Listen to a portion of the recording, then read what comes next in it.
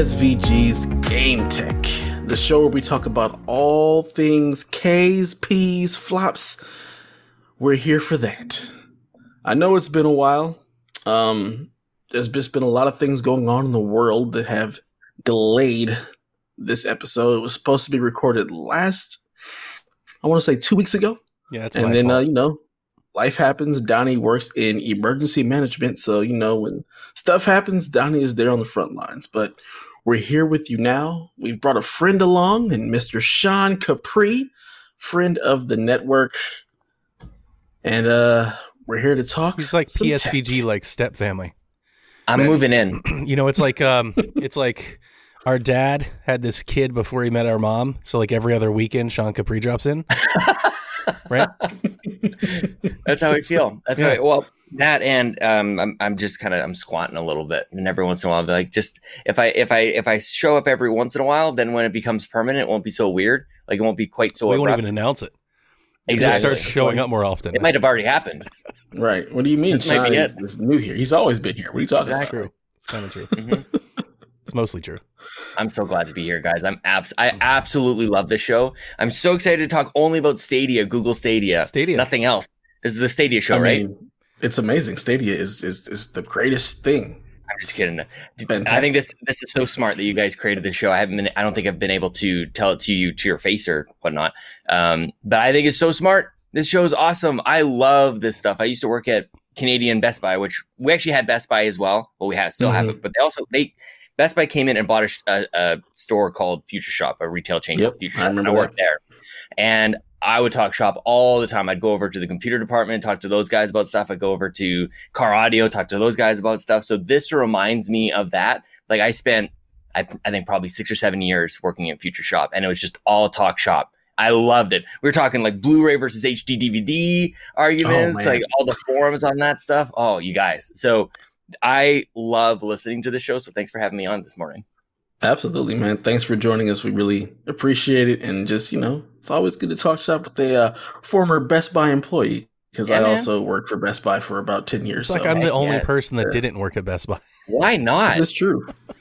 The funny thing Kevin, is, Josh, was it Haley? Nate? I don't think Haley did. For doing podcasting, I think.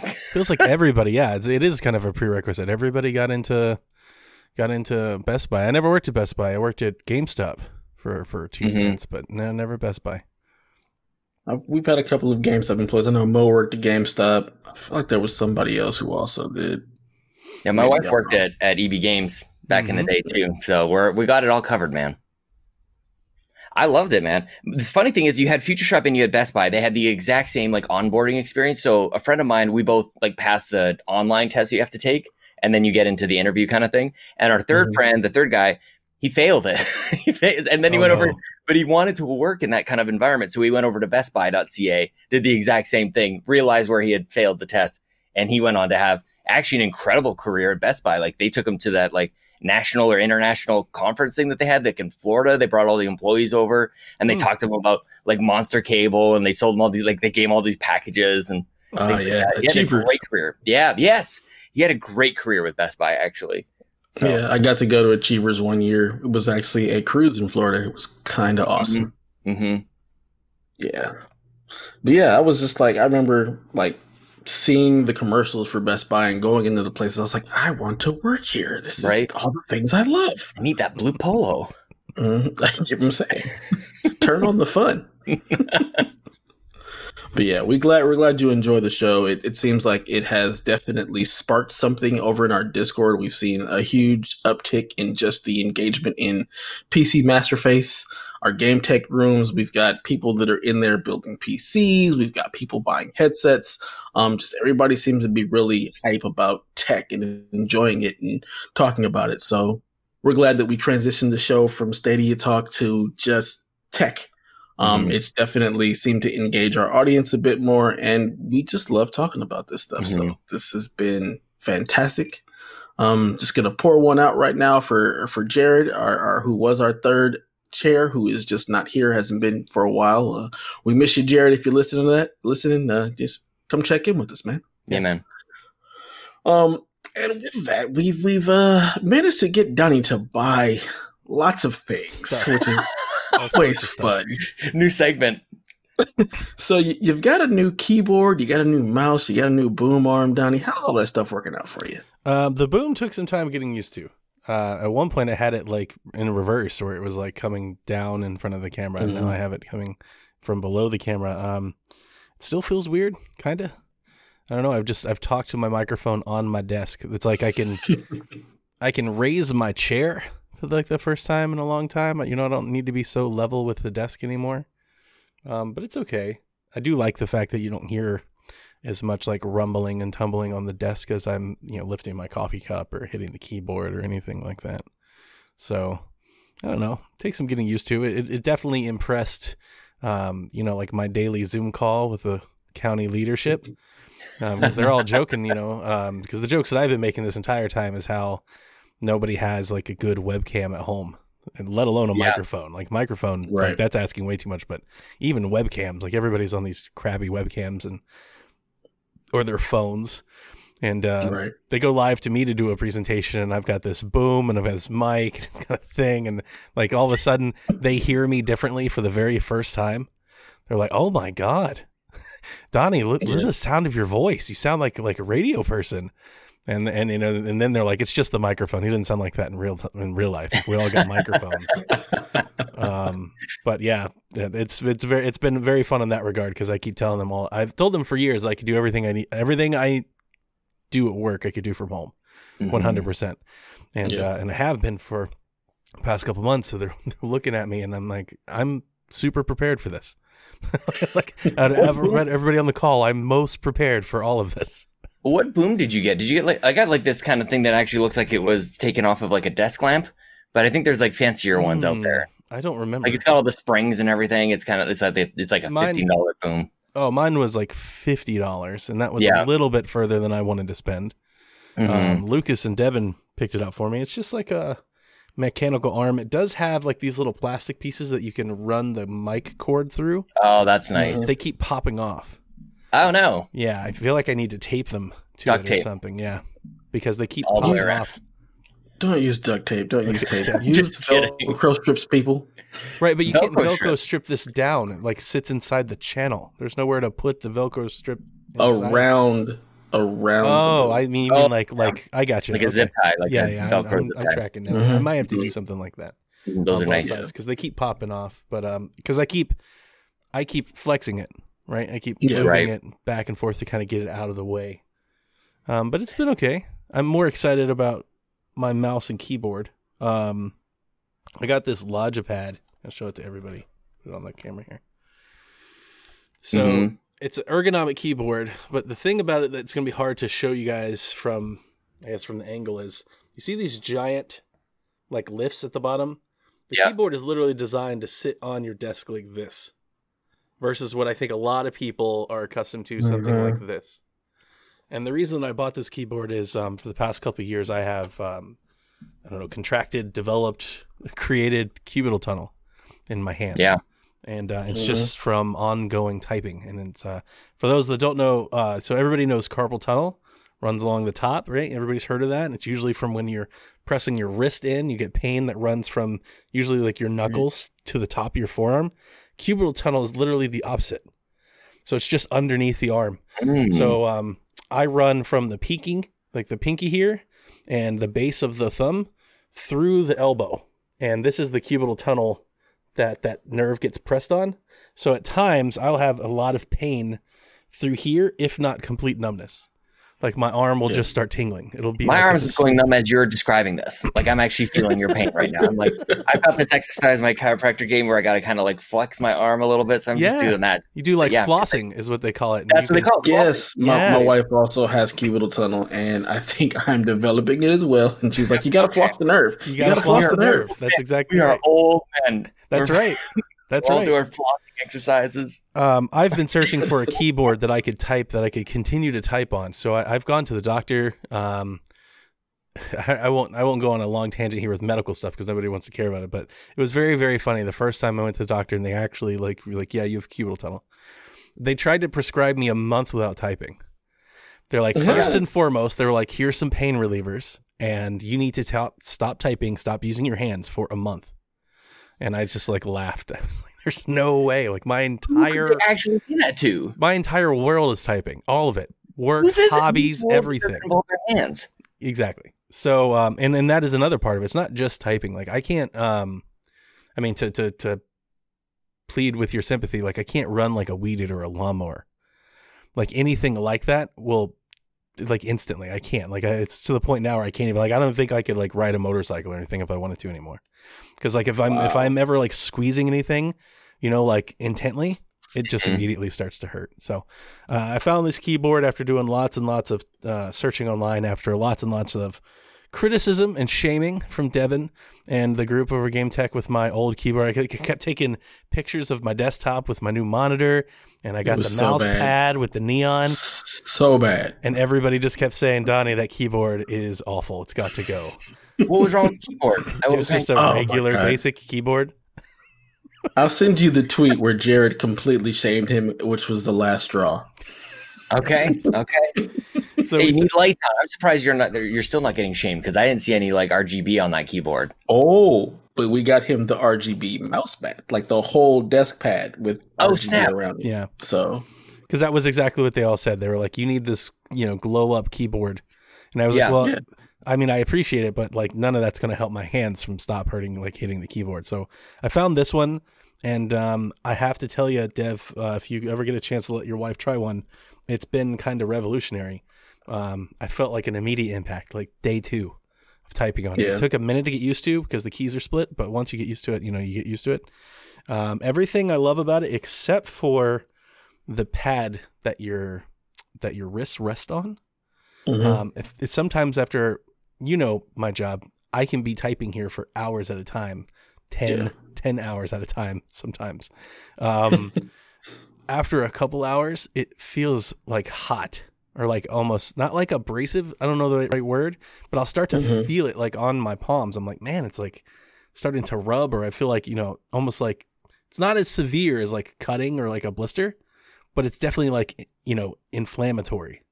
So I've like layered like a microfiber towel across it, and I'm thinking about like getting like some sort of like stick-on gel or something to kind of just soften a bit.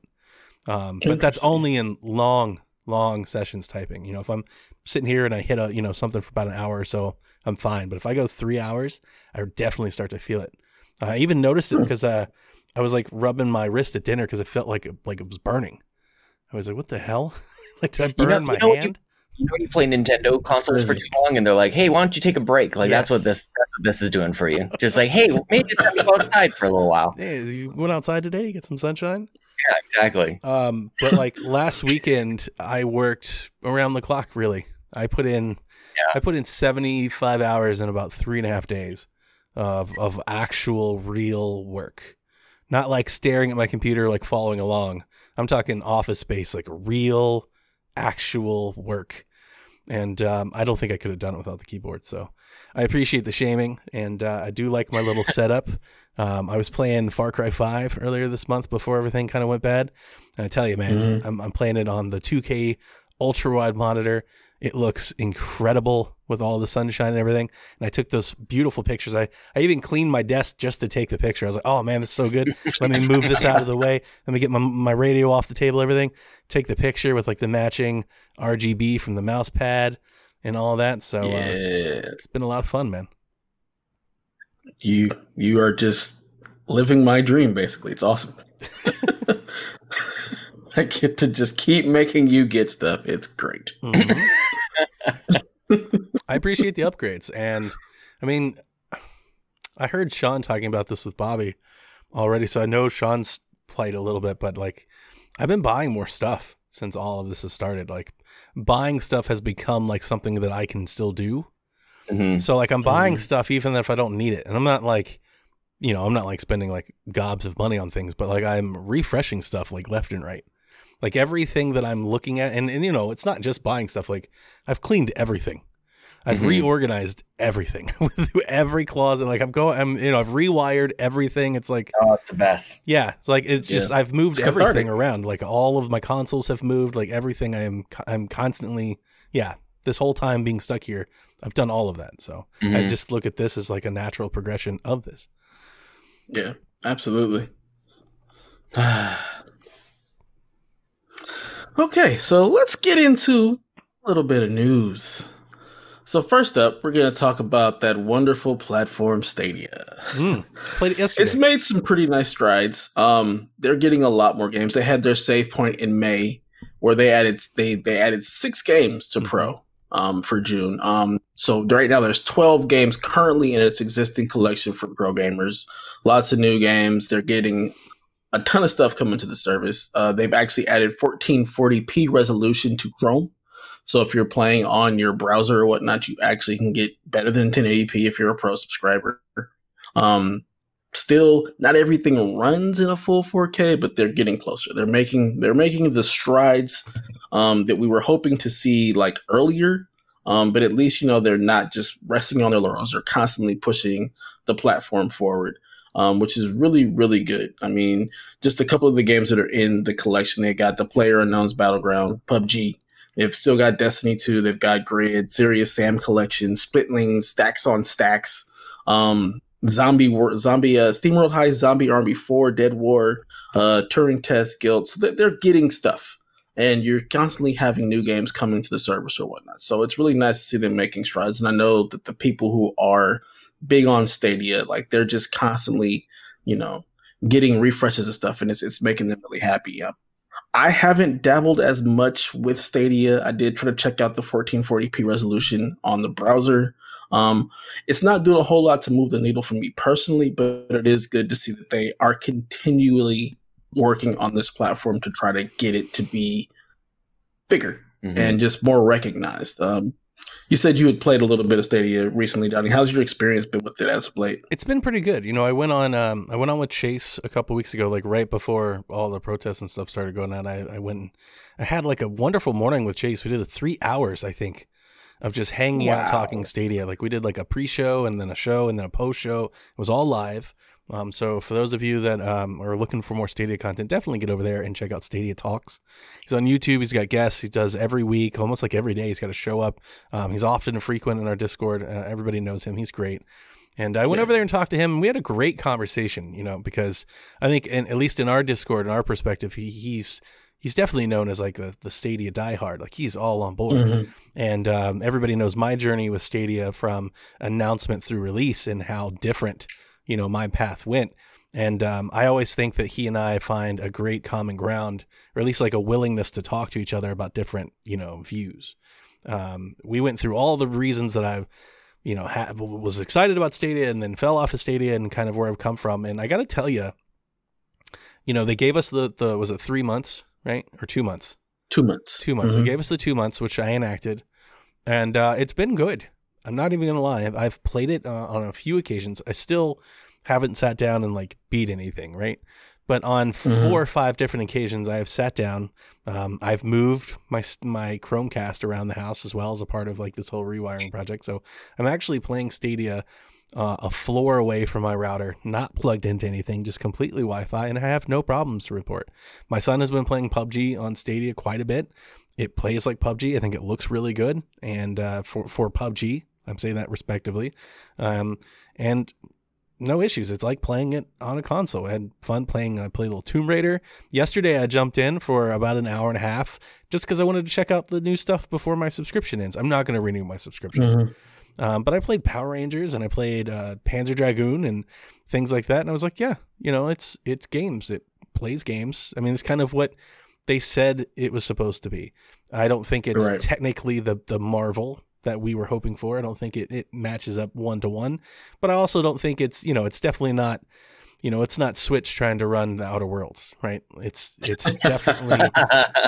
definitely a console quality version of a video game. It's perfectly fine place to play. My issue remains, and I think it's all of our issues, to be honest with you. I think it's anybody who already is a consumer of video games, is the games that they have, you either are not interested in or you already have.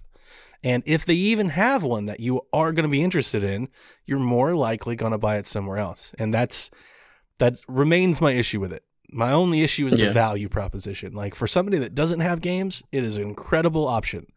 for somebody that does have games, what's the reason for making me play there? To really adopt it, to play it more than just because I have it and they gave it to me for free and I booted up. Like, they gave it to me for free and I still haven't beat a game on it.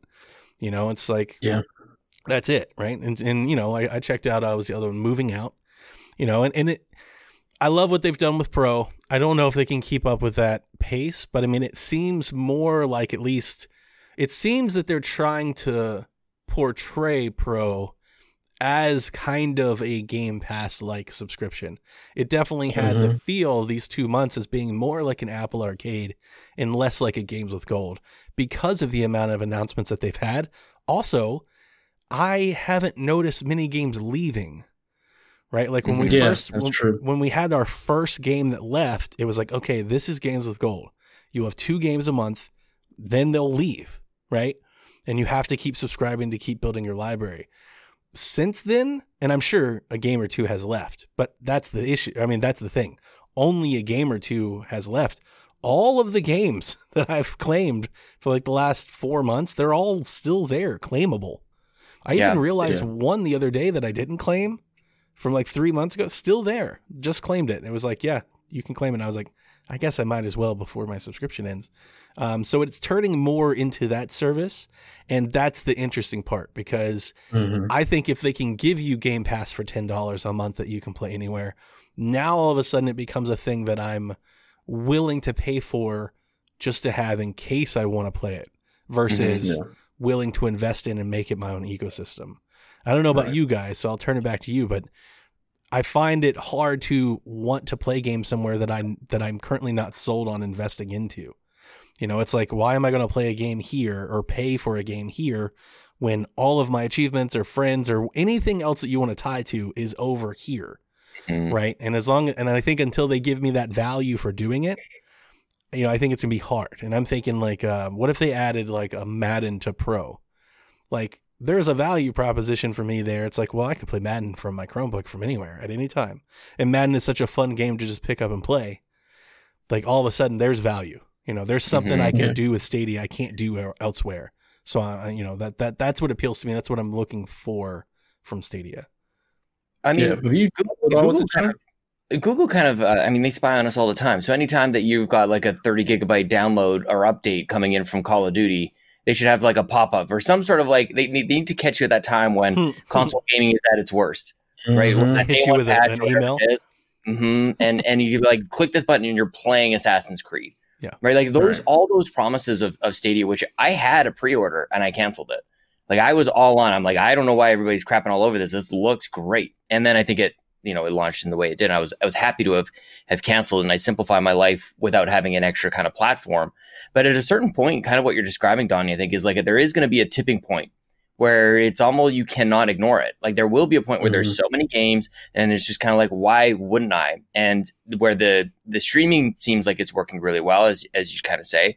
So it's like, it's going to be so convenient that you'll almost accidentally start playing games on it. I think that's what Google's angle is here, is that you'll just be like surfing the web, or you're on maybe we're talking about something right now, and then you go, you know, we could play on Stadia right now and just click it over. True. Right. The thing that I was saying leading into it was, like, when Google launched into the Play services, like, they were late, right? Amazon had already done it. iTunes had already done it.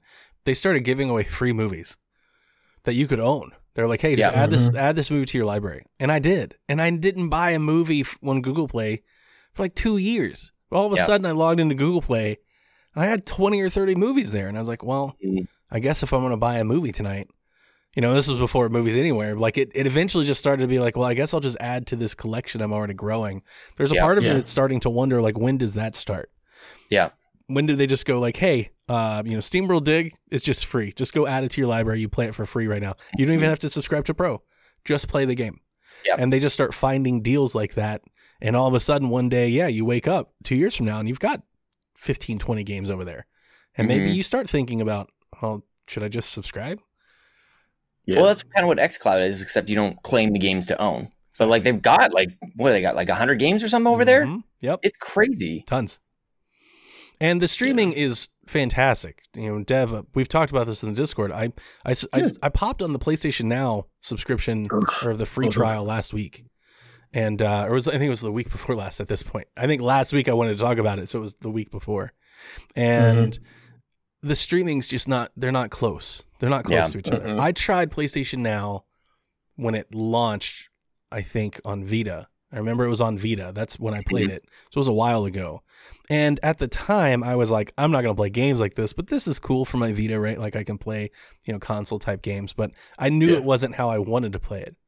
Having seen like what they're doing to kind of become like a Game Pass and trial service and all that, I was like, all right, I'm going to go try this trial and see what it is. I immediately went to Hot Shots and I tried.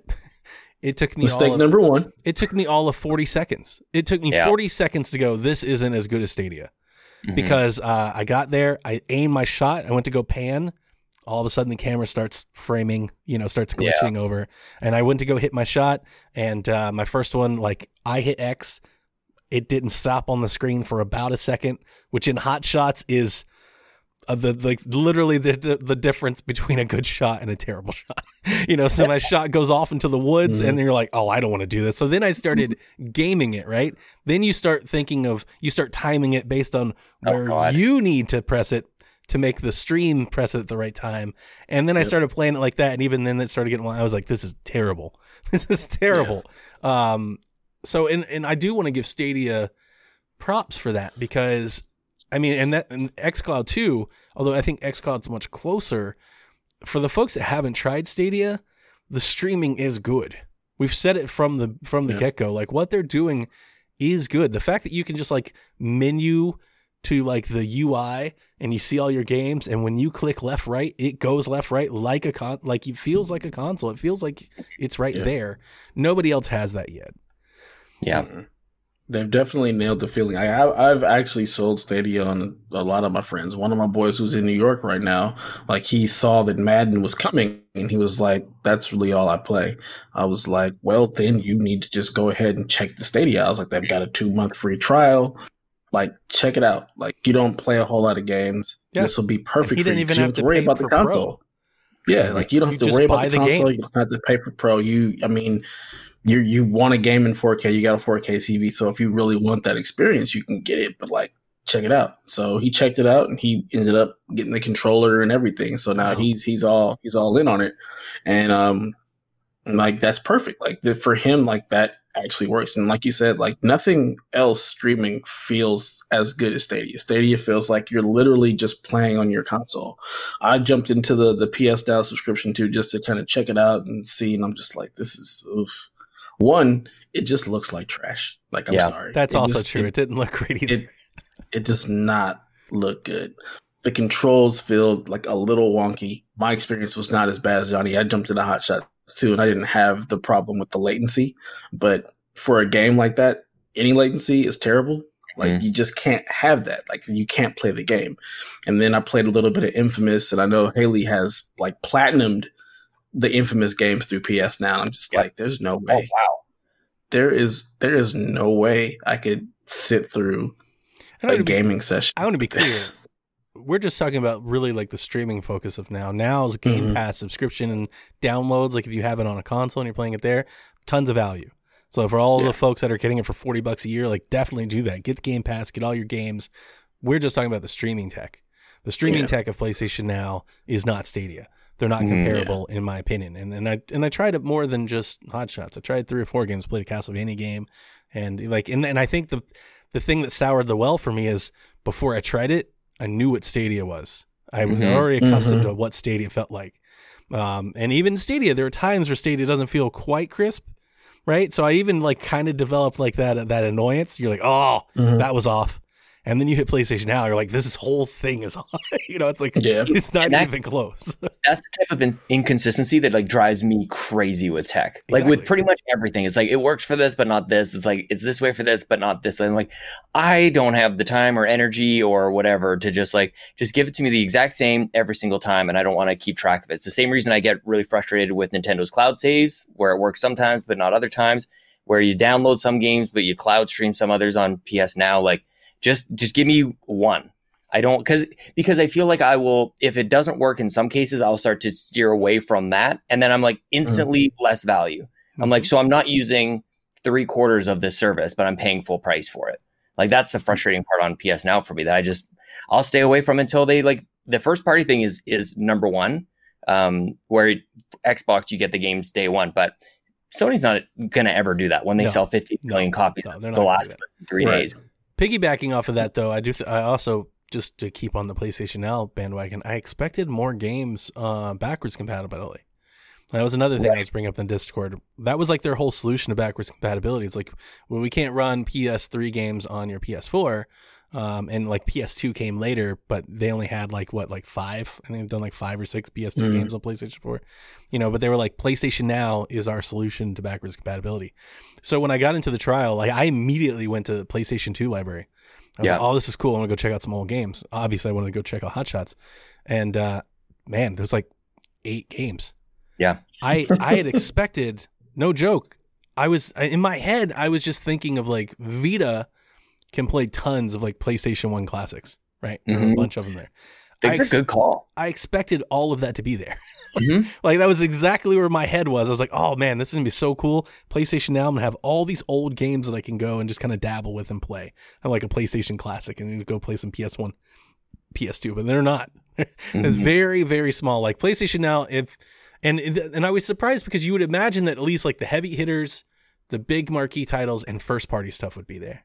Yeah. But it's not. So if you're into PlayStation Now, I mean, my recommendation would be only if you really want to play PlayStation 3 games or to download games to your PlayStation 4. Like if you're going to get into it as a Game Pass alternative, 100% you give my A-OK, my thumbs up. I think there's tons of value there. To be honest with you, anything beyond that, probably not going to, meet the value that you're looking for. Yeah, unless they decide, unless something drastically changes before PS5 launches, I would 100% agree with you on that one. And do you really expect, and I mean, maybe we'll get to that in a little bit here, but like Xbox has been gradually, like they've been doing a stepping stone, like where there's not like we turn a corner and go like, what land are we in now? Like we've been on this path for a long time, but in order for PlayStation to really get where Xbox is at, they kind of need to do that. They need to make a right turn, just an immediate kind of big change. And I don't know that any company can really do that. We've talked about it in Discord a bit, and I'm interested in hearing your thoughts on it, Sean. I think there exists a way for Sony to sell PlayStation Now to the PlayStation faithful by saying, we're not going to launch all of our games day and date. We're just not. Like, they're too valuable. But every 12 months after release, every first-party game that we have will hit PlayStation Now. Yeah, like kind of like EA Access with the Vault, like a pretty predictable. Like it'll get in there. I could see that, but I also think that EA Access is missing the mark. Like it's not landing for the exact same reason.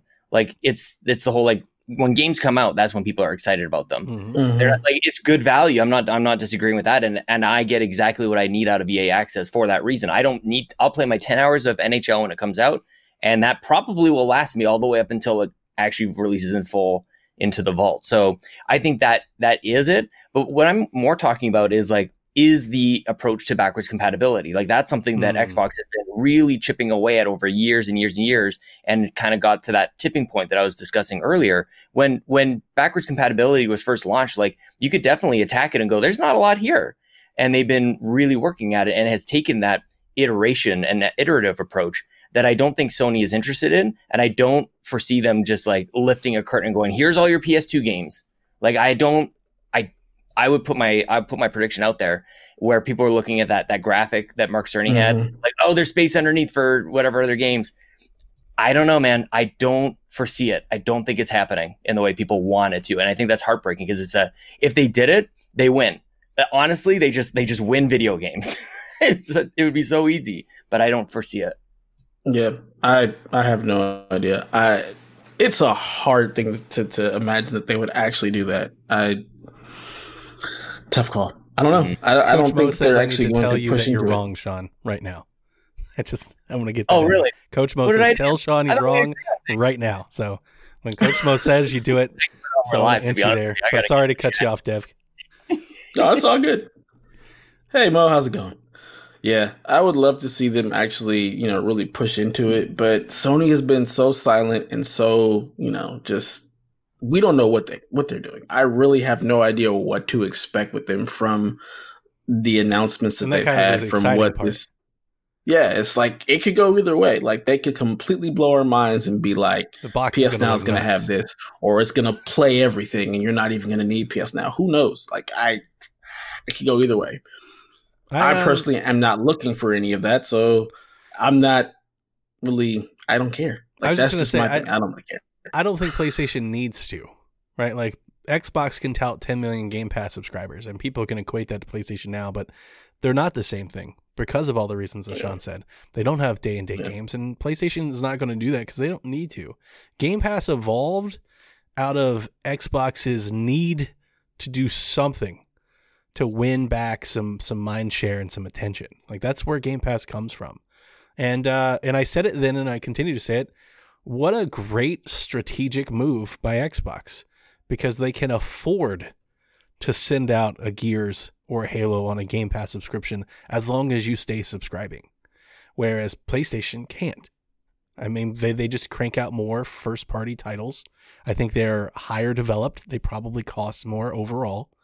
And they can't afford to give them to you for $9.99 a month. They can't, but Xbox can.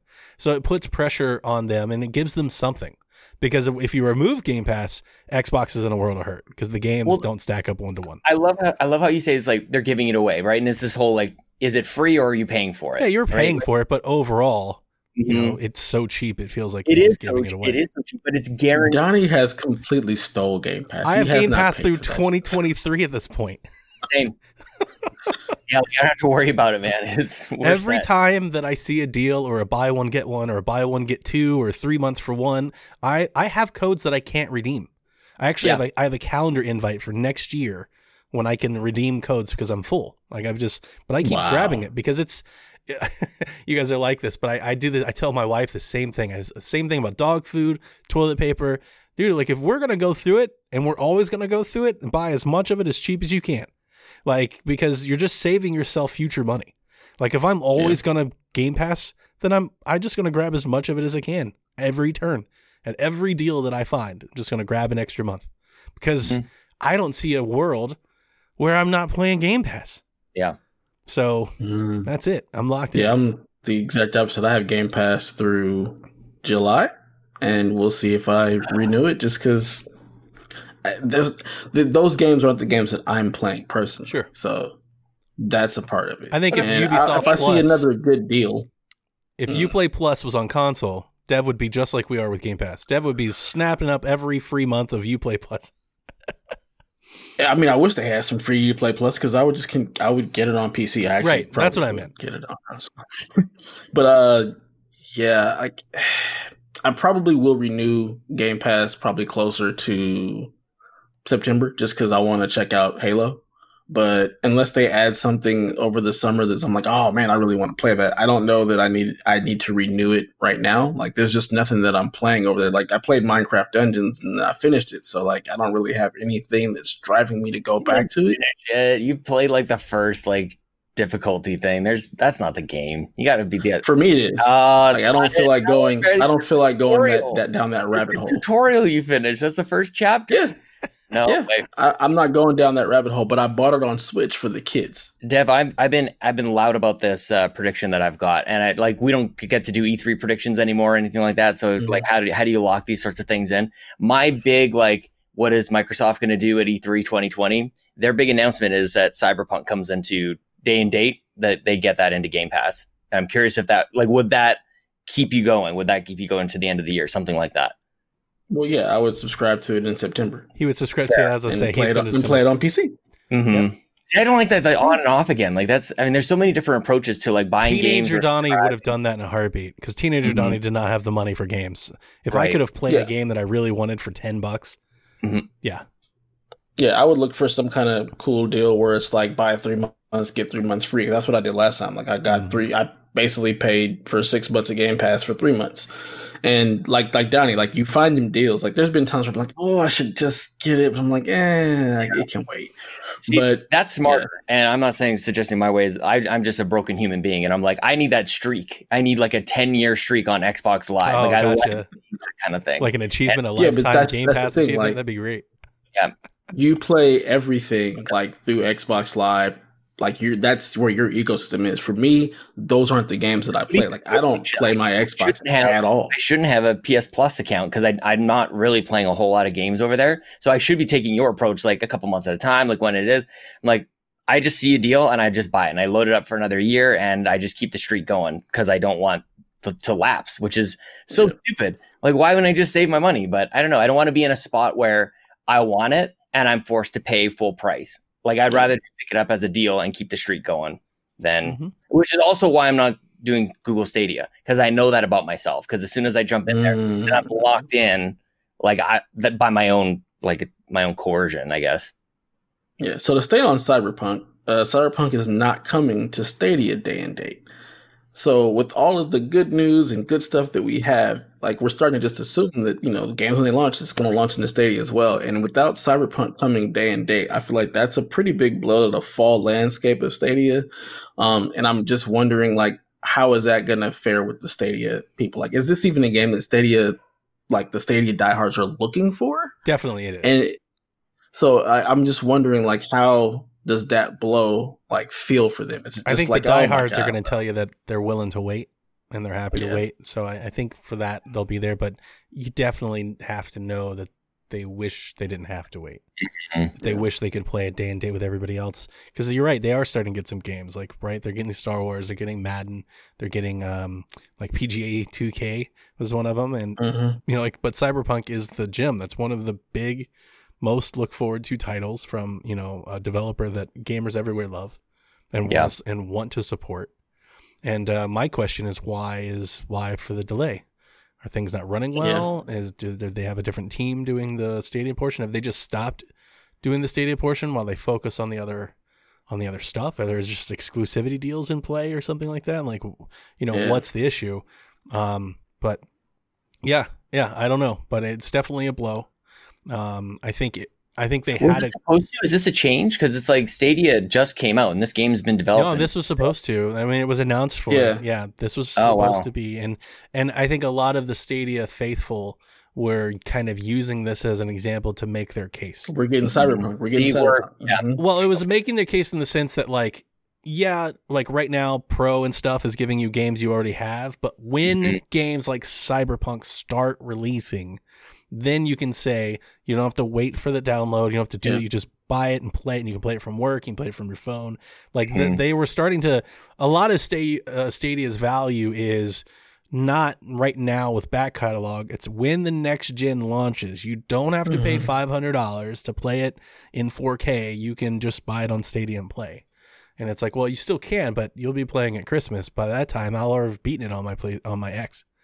And will it actually be in 4K? I feel like it's the whole reason Stadia launched when it did. Like, they needed this year to just make up some sort of ground and really steal a lot of the mind share, and it just hasn't really worked out that way. On Chase's show, there was a lot of folks that didn't share my opinions, and a lot of folks said that because Dev could back me up on this. Maybe in July, I was like, they need to postpone.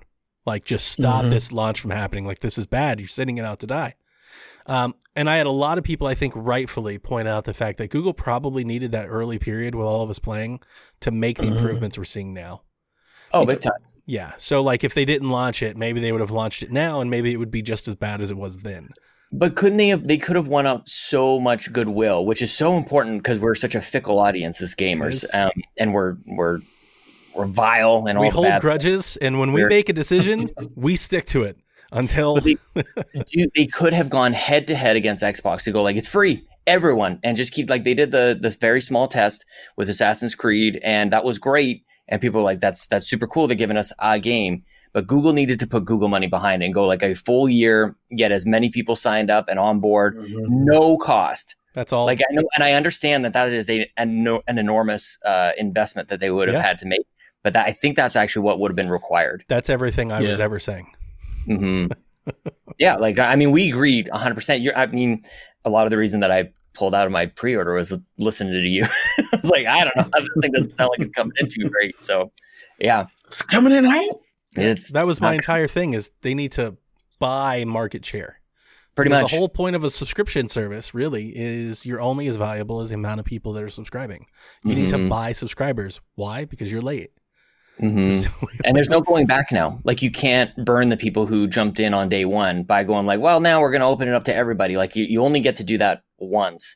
Yeah. And they totally had an opportunity. Honestly, and my whole opinion on it would have been completely different. But I think a lot of it too was the requirements that you had to buy a thing, right? The whole notion of it is that you can play it anywhere, but like, I should be able to play it with anything, like play it on my browser with my keyboard and mouse. Like, I shouldn't need a Google Stadia. And you can now. You just couldn't then. It wasn't ready. Yep. It wasn't ready. Yep. All right. Cyberpunk hurts, man. Cyberpunk hurts. Yeah, it does. It does. And we'll see what happens in the fall. Like, if they start getting, like, I'm wondering if this is going to be a precedent to more games not launching day and date with their console and PC counterparts. I hope not. So, we'll see. I think the other games, like the sports games, seem like they're day and date. The golf one was honestly the first one. The golf one's the first one I actually thought, I was like, should I buy the Stadia version? Knowing how much I'm going to play, because like crossplay is not enabled. That was the thing I was wanting to know. They need to throw their money and might and everything behind cross. Like, that's the only way that they can get people going like, well, I can leave my Xbox friends or my PlayStation friends because I'll still be able to play with them. Right. So Google and Microsoft they won't ever play nice. If they had cross-play or cross-save, cross-progression, I would have thought of buying the golf game on Stadia and then playing at home on Xbox and playing on the go on Stadia. Because at that point, I was looking more at convenience. It's like, this is a game I'm planning on playing a lot of hours in. Yeah. And I'm debating if I'm buying multiple versions. Yeah, it's always like weird when some games do that and some games don't. Like Ubisoft with Division, like Division 2 is crossplay. Yep. Why isn't everything else? Like, what are the barriers to keeping it to where everything is crossplay? Wait, like Destiny is cross-save. Yeah, the Division 2 is crossplay with PC. Yep. With Stadia and PC, right. Yeah. I'm like, wait a minute, why am I playing this? Yeah, it's cross-play with PC. Yeah. Destiny 2 is cross like save, so your character just goes with you whatever. And Destiny 2 is actually an interesting like case because on PC, where you have a lot of people playing right now, the cheaters run rampant. None of that actually happens on Stadia because everything is running on their server. So like every weekend they have this thing called Trials of the Osiris, which is like their big PvP in-game kind of thing. And it is just like that experience is completely ruined on PC because of the cheaters. Well, you're starting to see a lot of people actually playing it on Stadia because of the fact that you don't run into the cheaters because it's all being hosted by Google. So they've kind of leveled that playing field for the PvP aspect of the game. You don't have the lagging, you don't have the lag switching and things of that nature. So it's interesting to see how that has, panned out. And I'm just, wondering where they're going to go forward with that, and if that's going to start to make more things more viable from a PvP landscape because you're not dealing with cheaters. So, definitely. Yep. We'll see.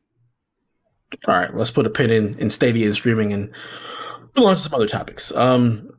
So I know both of you have PCs and you dabble in the PC gaming space. Intel has released its 10th gen processors, which were supposed to be these amazing, oh my God moments. They're still running on, I believe it is 10 nanometer cores, and they're just not quite stacking up benchmark wise for the gains that people were expecting. The Ryzen third generation Ryzen processors are still keeping up with the 10th gen Intel processors, and it's just a tiny step. So like if you're gaming and you have a Ryzen processor, in fact, if you have just like the latest like 9th gen processor, you're still able to keep up with the 10th gen. Like there isn't been this huge gain made, and it's just crazy because Intel has been pushing it, and we're thinking we're going to get these huge gains from like frame rates or whatnot, and we're just not. So it's been really interesting to see all of the YouTube videos, all of the benchmarks come out, and it's just like there's just no reason to upgrade the processor at all at this point. In fact, the creator of Linux has ditched Intel and moved to AMD. Wow. And I mean, that's 15 years of him using Intel processors. You're like, no, we're going Ryzen. So for those of us in the PC space, it's been really interesting to see how AMD has kind of shifted the landscape. Like you're starting to see AMD gaming as like a huge thing. A lot of the YouTubers and influencers out there are really just making AMD systems and really pushing AMD because, for one, the price point for what you're getting is just incredible for the performance. Like the price per performance is just insane when you go with the AMD rig.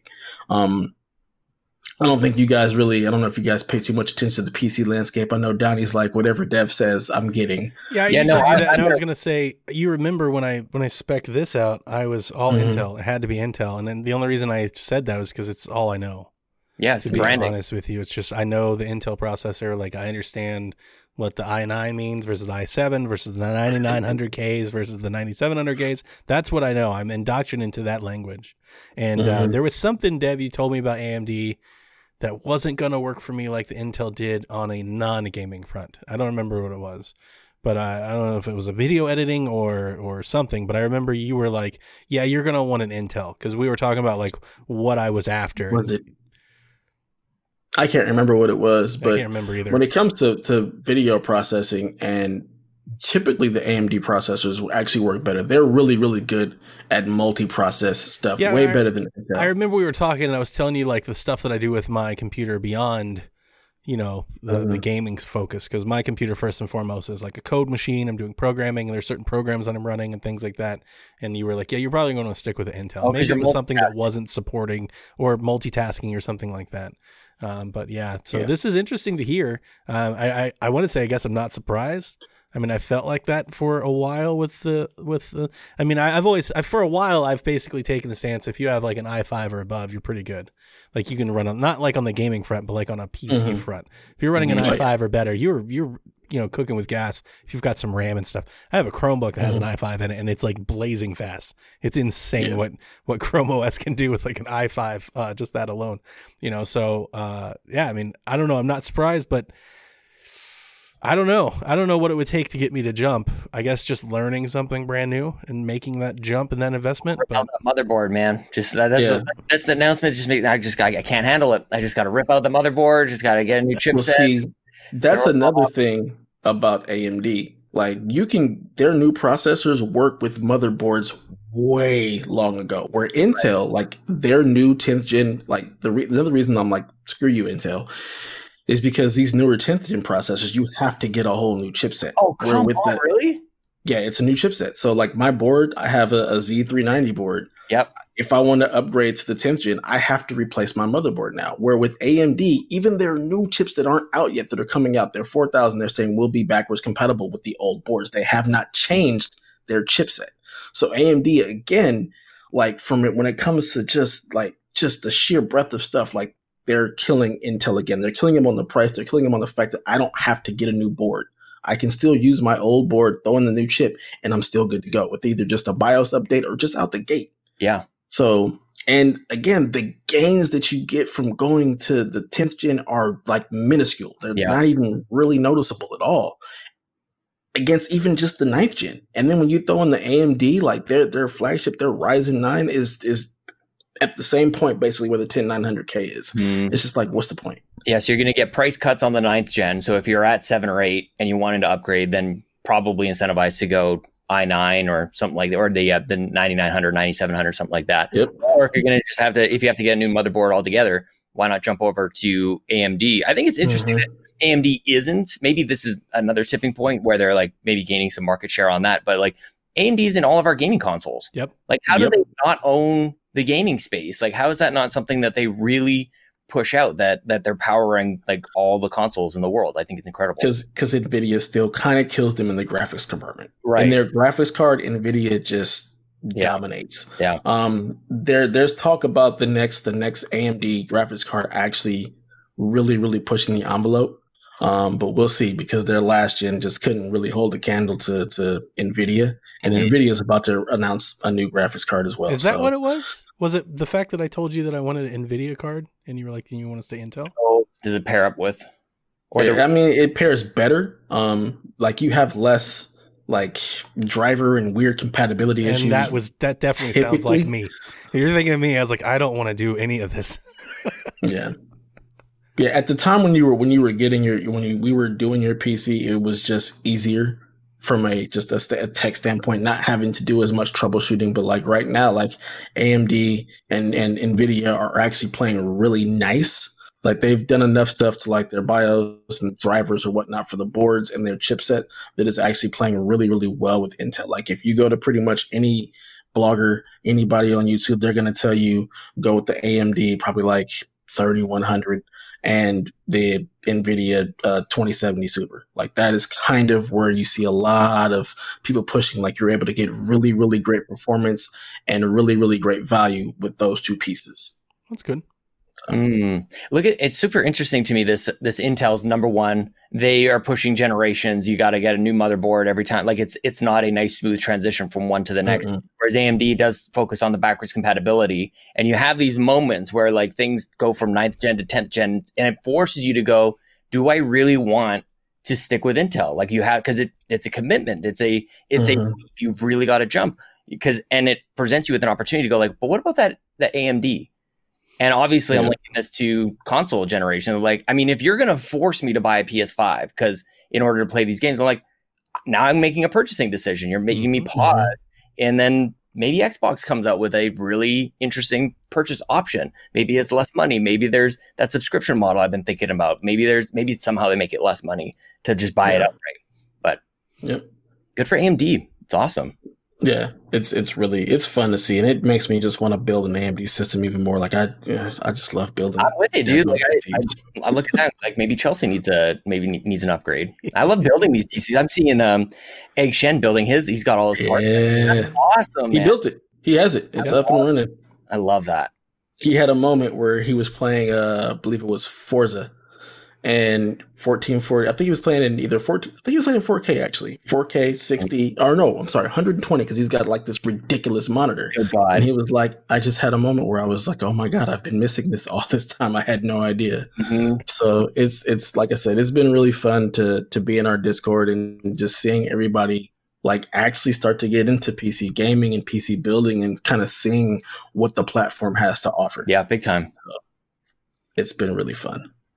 All right, so that's enough of the PC talk because we don't are all big PC gamers, but it's fun and it's interesting to see. I know Jason is going to be building a rig soon, so I'm really excited to see what his stuff turns out to. Mm-hmm. Yeah, so we can play StarCraft at 60 frames per second. He'll have this monstrous PC and then go pick up Smash. Mm-hmm. Play some WoW. You know what, man? I've been playing MechWarrior 5 on PC. It looks good, man. I miss my old like Microsoft Sidewinder joystick. I haven't had a joystick in forever. I don't know if anybody owns a joystick. That used to be the biggest deal. Like every PC had a joystick next to it. Yeah. Good times. Yeah. All right, so PlayStation 5, the SSD, Unreal Engine 5. This has been a hot topic as of late. First and foremost, Unreal Engine 5 is not coming just to PS5. Let's just go ahead and throw it out there now. It'll be on Xbox. It'll run great on Xbox. It'll run on PC. It's not just a PS5. Well, the controversy was based on the comments that was given during the stream to Jeff Keighley is there was the anecdote, or at least the perceived notion that the demo that they showed could only run on PS5 and that like Series X and PCs and everything else, like we're not capable of running the demo and the tech that PS5 was. They've since said that that's not the case. And of course, Unreal Engine 5 and all the tech is coming to the PCs that can handle it, Xbox included. But it's just kind of that marketing posturing, that we see in times like this. I think you mean BS, Donnie. That's true. That's what I mean. But here's the thing. Outright lying. It's not even true. Here's the thing, though. I always put myself in the other person's shoes, right? If it were me and I was paying Epic to sit next to a demo and talk about how great my system was, I would absolutely be like, look, we're giving you insert X amount of, we don't know how much money these partnerships cost, but we're giving you X amount of money, and I'm sure it's not insignificant. Yeah, I don't want you to say anything great about Nintendo or Xbox while we're on air. I don't even want to hear you say the names.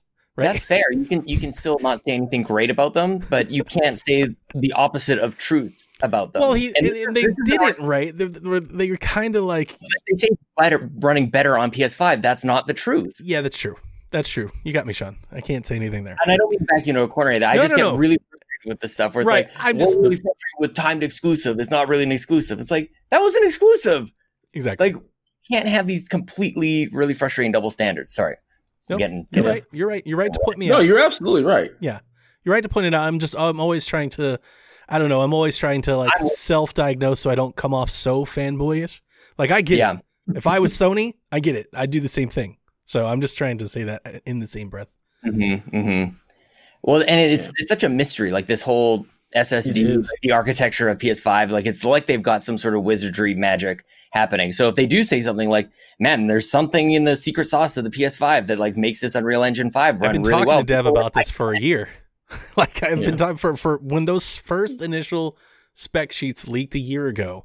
We've had Game Tech and we've had PlayStation shows, and when Dev and I have been on a podcast together, I keep bringing it up because I've been hearing about it for the better part of the year. This is next level. It's revolutionary. It's next gen, not just on console front.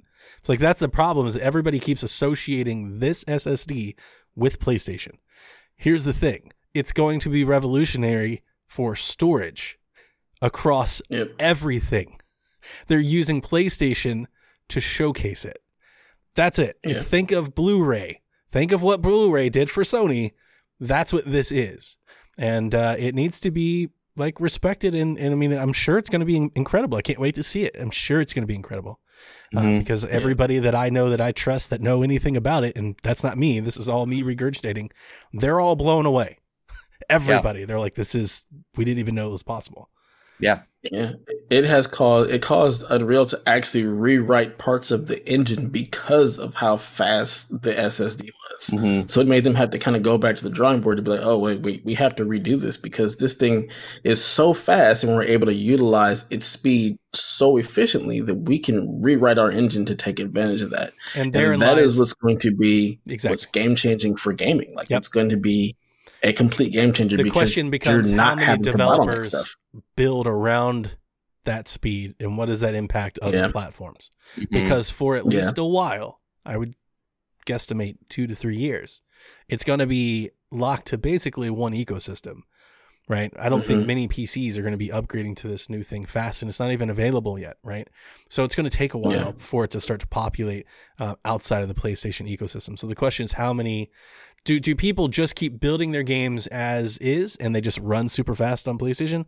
Or do people start developing games and start taking advantage of things that you can only do with that rapid storage?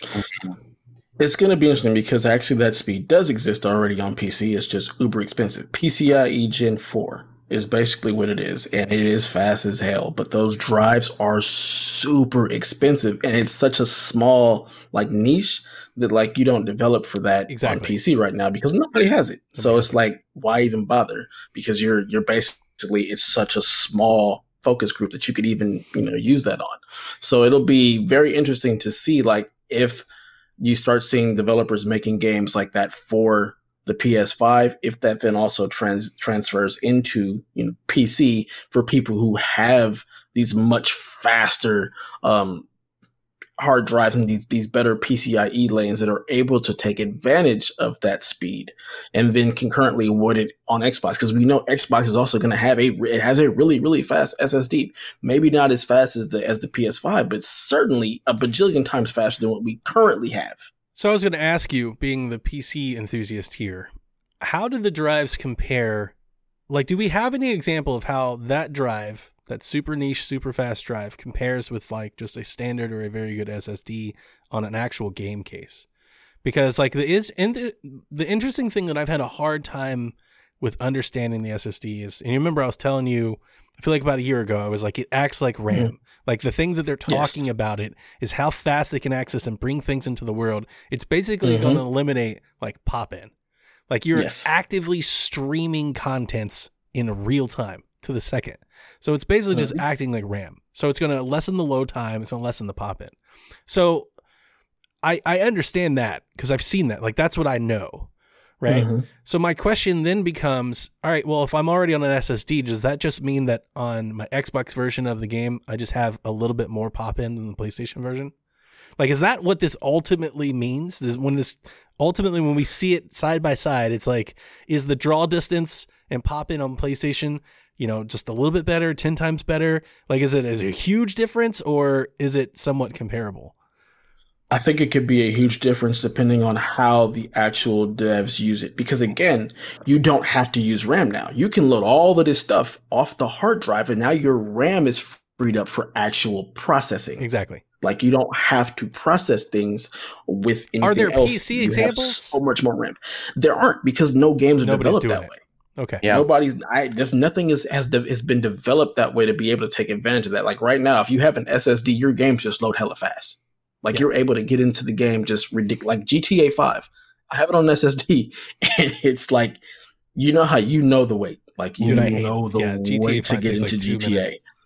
Oh my god, it's insane. But on my SSD on my PC, like it's like, boom, I'm in. It's not even a thing. So yeah, right now, currently with an SSD, things just load a lot faster, and that's really the only like real gain you get from putting games on an SSD. Most gamers load most of their games on a traditional hard drive at this point, because if you have a 7200 RPM hard drive, that's your storage drive for all your games, because you really don't see any true gains. Like when you're playing PC games, once it's loaded, like it's loaded. There's not a whole lot more to do, because nothing takes advantage of that at this point. So currently, like this is game changing, because we're going to be so much better, and everything else. To Donnie's point, like if you have an Xbox game versus or a cross-platform game on Xbox and PS5, like it's not going to be that much different. And we've seen these some of the games are programmed and developed in a way where like the SSD does literally nothing. Like they will actually, or an increase in SSD speed does absolutely nothing. So it'd be really interesting. And I would wish I think Donnie, you're kind of touching on this before, this revolutionizes storage. And I wish Sony kind of did for storage what they did with like home movies with Blu-ray, where they're like, we'll put Sony technology in a Panasonic or a Samsung device or whatever it is. And now everybody has Blu-ray. But I'm wondering if this SSD only works within the Mark Cerny certified PS5 architecture. Like you couldn't take this and like transplant it somehow into a PC. It is so specialized, which is a double-edged sword. It gives you a great experience on that console, but it's so special that that's the only place you're going to experience it. And it doesn't revolutionize video games in the way that it revolutionizes video games within PlayStation 5.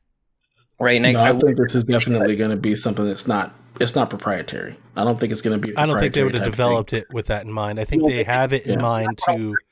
Can it work outside of the? I would be surprised if like the Series X Pro is running it, at some point 3 or 4 years from now, or PCs start coming out with it, like it's going to be costly. I get that, but I don't think they would have developed it for that case to just keep it inside. Again, like you won't be able to buy these drives right. You can't get them right now. My question, but the tech exists already on PC. My question is, Mark Cerny and that team is very, very smart, but how did nobody else come up with a drive that runs this fast? Like it has to be something that in PC land or in anything else, you're running up against other limitations that you couldn't have developed. There might be some compatibility somethings or another that people will need to make drives to that run it. faster. Like they talk about drives that run faster on PC currently. Right. Well, and like you said, like they're very expensive, but they talk about like I keep hearing this thing about like the drive is so close to the CPU. And that's what is helping its gains and things like that. Like it seems to me that it's about how it's all laid out, that it's not just that the SSD that they built is faster. It's the pipeline. It's the pipeline where everything, the way everything talks, the way everything talks. There was a video by a guy, I can't remember who it was, but he was like, what people missed is the way everything communicates, the actual bus, the lines of how the RAM, the CPU, and the GPU all talk. Yep. Like that is what's next gen. That is the thing that allows the PS5 to leverage everything in a way that nothing else is doing currently. And from a big picture, if I can simplify this a little bit for our listeners, tell me if my understanding remains, because my understanding as it was a year ago, because I found that deep dive. Remember what show was that on, Dev, where we walked through? Remember? Like I walked through like this whole next gen analysis of the 7 nanometer and like everything that was going on. You remember those specs? I don't remember what show it was, but man, did I do some research. I had notes. Dude, it was like a beautiful mind here. I had notes and stuff pointing everywhere trying to figure all this out. So if I could simplify it, here's been my take on this the whole time.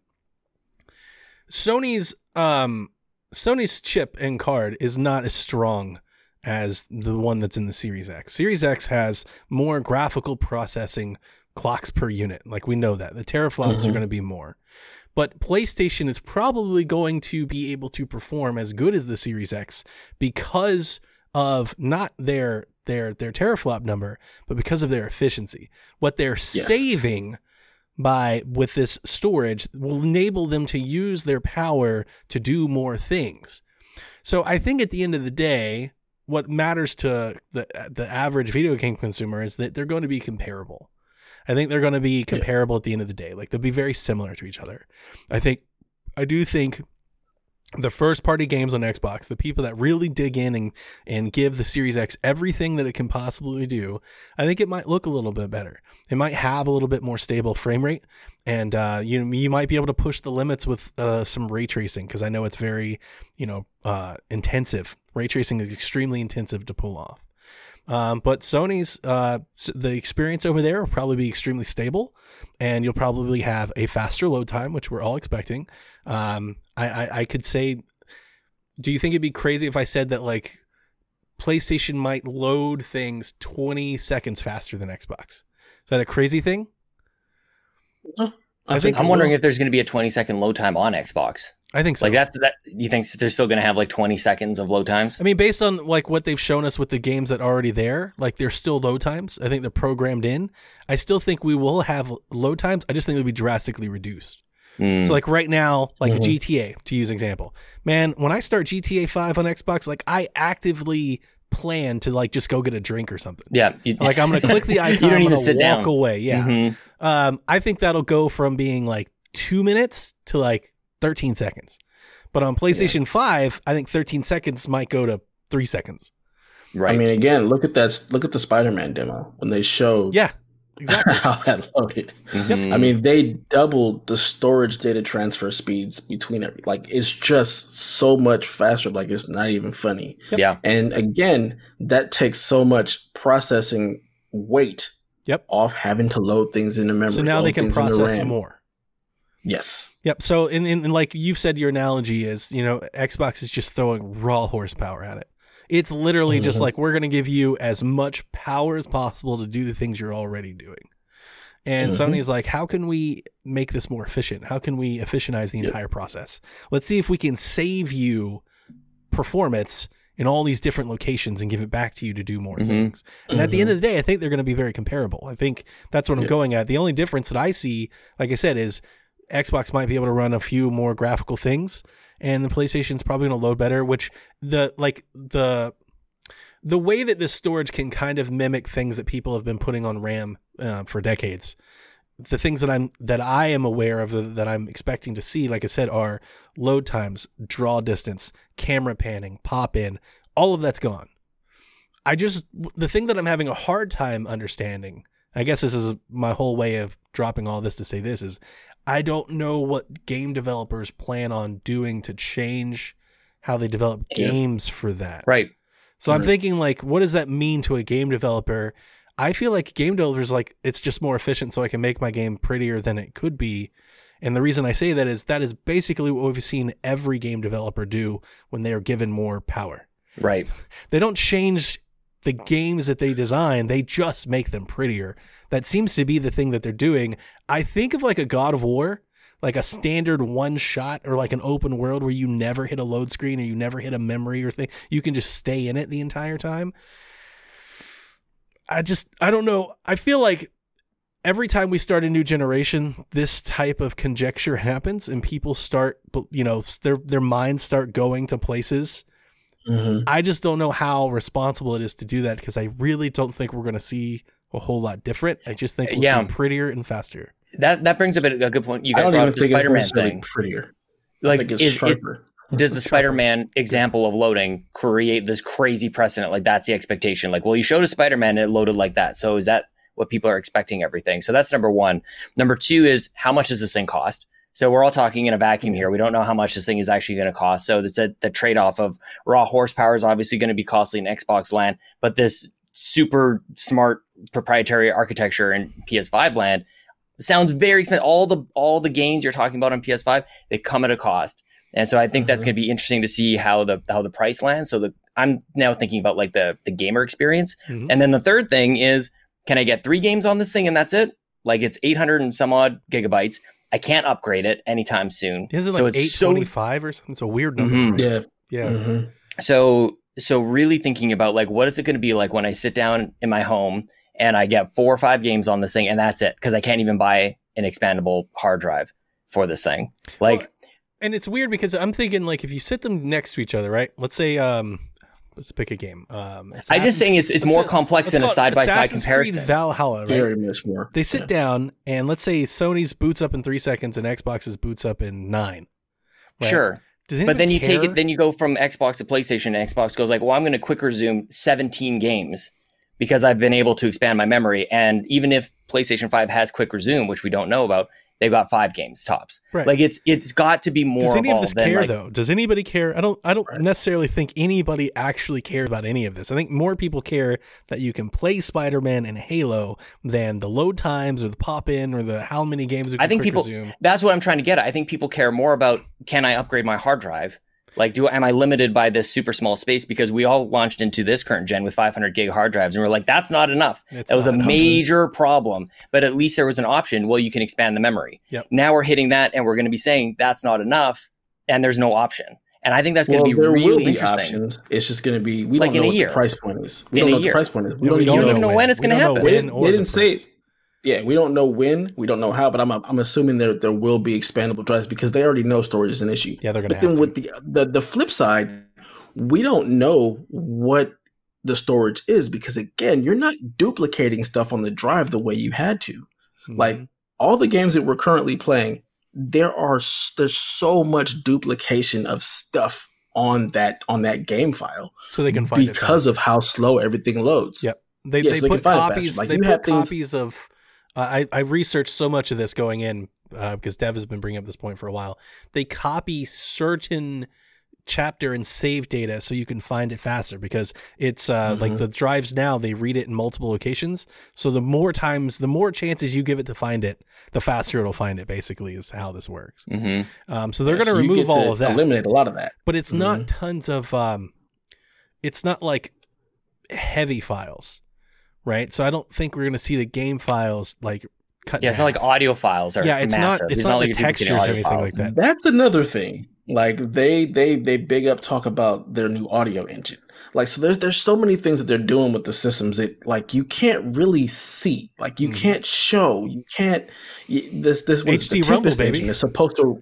Yeah, that's all this. You can't stuff see is, all of it on all sides. Every time we go into a new console generation, boy, do we pour over every minute detail and bullet point. And then we get the boxes and then we buy Assassin's Creed and, like, it all starts to fade away. And it's just, what resolution, what's the frames. You're not going to, it's going to be really about the exclusives, like the actual stuff that's only running on it. Because, Assassin's Creed Valhalla is running at 4K 30. Yep. And that is not what we were expecting from this gen. So you just have to wonder, like, okay, so why? And it's gonna. Well, I'll tell you why. It's because this gen's gonna take a while to get started. Like, both companies, Sony, when they had their first investor thing where they first acknowledged the PlayStation 5, their first slide was, "We're not expecting the PlayStation 5 generation to kick off as fast because of the PlayStation 4 and the 4 Pro, and because of what we're already doing on the gaming front. We don't know that." Like, basically, they're saying we don't think there's as much demand for this generation as there was last gen. So they're expecting to start off slow. And I think every game developer and all their moves, when you talk about them delaying games and the games that they're bringing and all of that, they're all saying this basically the same thing with their actions. So I think the first year of next gen is basically going to be just like this gen. Like any other. And it's just, it's going to be this gen with a quicker load time and maybe a better frame rate, but it's going to be a lot of the same for at least a year or two, I think. At least a year or two. Which is so befuddling to me because I look at, like, I'm going to be able to play Assassin's Creed Valhalla on my PC in 4K 60. Like, you would think that with everything that's come into these consoles, that it should not be a problem to run it. So my question, not my question, but my large takeaway is that, and not that this is revolutionary or profound, which I just want to say it because I think it makes sense, is this is what we're seeing. We're seeing the PC-ification of consoles. And we've known this. And it's just like PCs. Like, the PCs that came out this year are awesome, but they're just a little bit better than the PCs that came out last year. And the PCs that come out next year will just be just a little bit better than the ones that came out this year. That's kind of where we're starting to get to with consoles. I mean, these new ones are definitely going to be stronger, better ones, but at the end of the day, the output is going to be a little bit better than the best that we currently have now. And the hope is that you're future-proofing it enough that you can take advantage of it for at least, 3 years? 5 years? Like, I'm sure the Xbox Series X will be fine 5-6 years from now, but there'll be an upgraded model that's better by then too. Mm-hmm. Well, and I think you need to look at, like, how does Assassin's Creed Valhalla look compared to Assassin's Creed Odyssey or Origin? Like, we're going to see that generational leap, and I think that's part of I get frustrated when we go like, well, 4K 60 or 4K 30. It's like, and Dev, you know this too. Like, there's way more to a visual than that spec. The frame rate and the resolution. Like, it can be the texture detail, the lighting, the power, everything that's going in to bring you the picture. Mm-hmm. Yep. So, like, the side-by-side comparison is a little bit more evolved than that. And that's why I like this show, is because we can dive into those types of things, that it's not just this thing gets 30 frames per second. Well, it's like that facial animation is way better. Like, if they can fix facial animations in new games, I don't care if it's still 30 frames per second. Yep. Stop making my characters look like mannequins that can move on their own. If we can get past that, I'm super fine with that. And it's pushing games beyond all ways that for me that already exists. Like, that type of the stuff you talk about, that already exists. No, characters still look like mannequins that run around even on PC. Sure they do. No, they do not. That's just it. Like, in the PC space, that stuff already exists. If there was an exclusive game on PC that you could point to that, like, maybe shows me, like, exactly what you're talking about, but it's the same games. What kind of monitor do you have? I have a 1080p monitor. There you go. But that's what I'm talking about. It's not about the frames. It's not about the Ks or the Ps. It's not the frames. It is. That's just the design of the models. They look dead to me. They look like they've got dead eyes. They don't look in the right direction. Their teeth look all messed up. You're not going to be able to see that kind of fidelity on that monitor. That's the other thing that people don't realize. Like, I get what Sean's saying. Yeah, I think we're not even talking about the same thing. Yeah. I get what you're saying. It's about the texture detail. And that, again, those sliders and those things. I'm not talking about that. I'm talking about, does their skin look like skin? Does it actually have...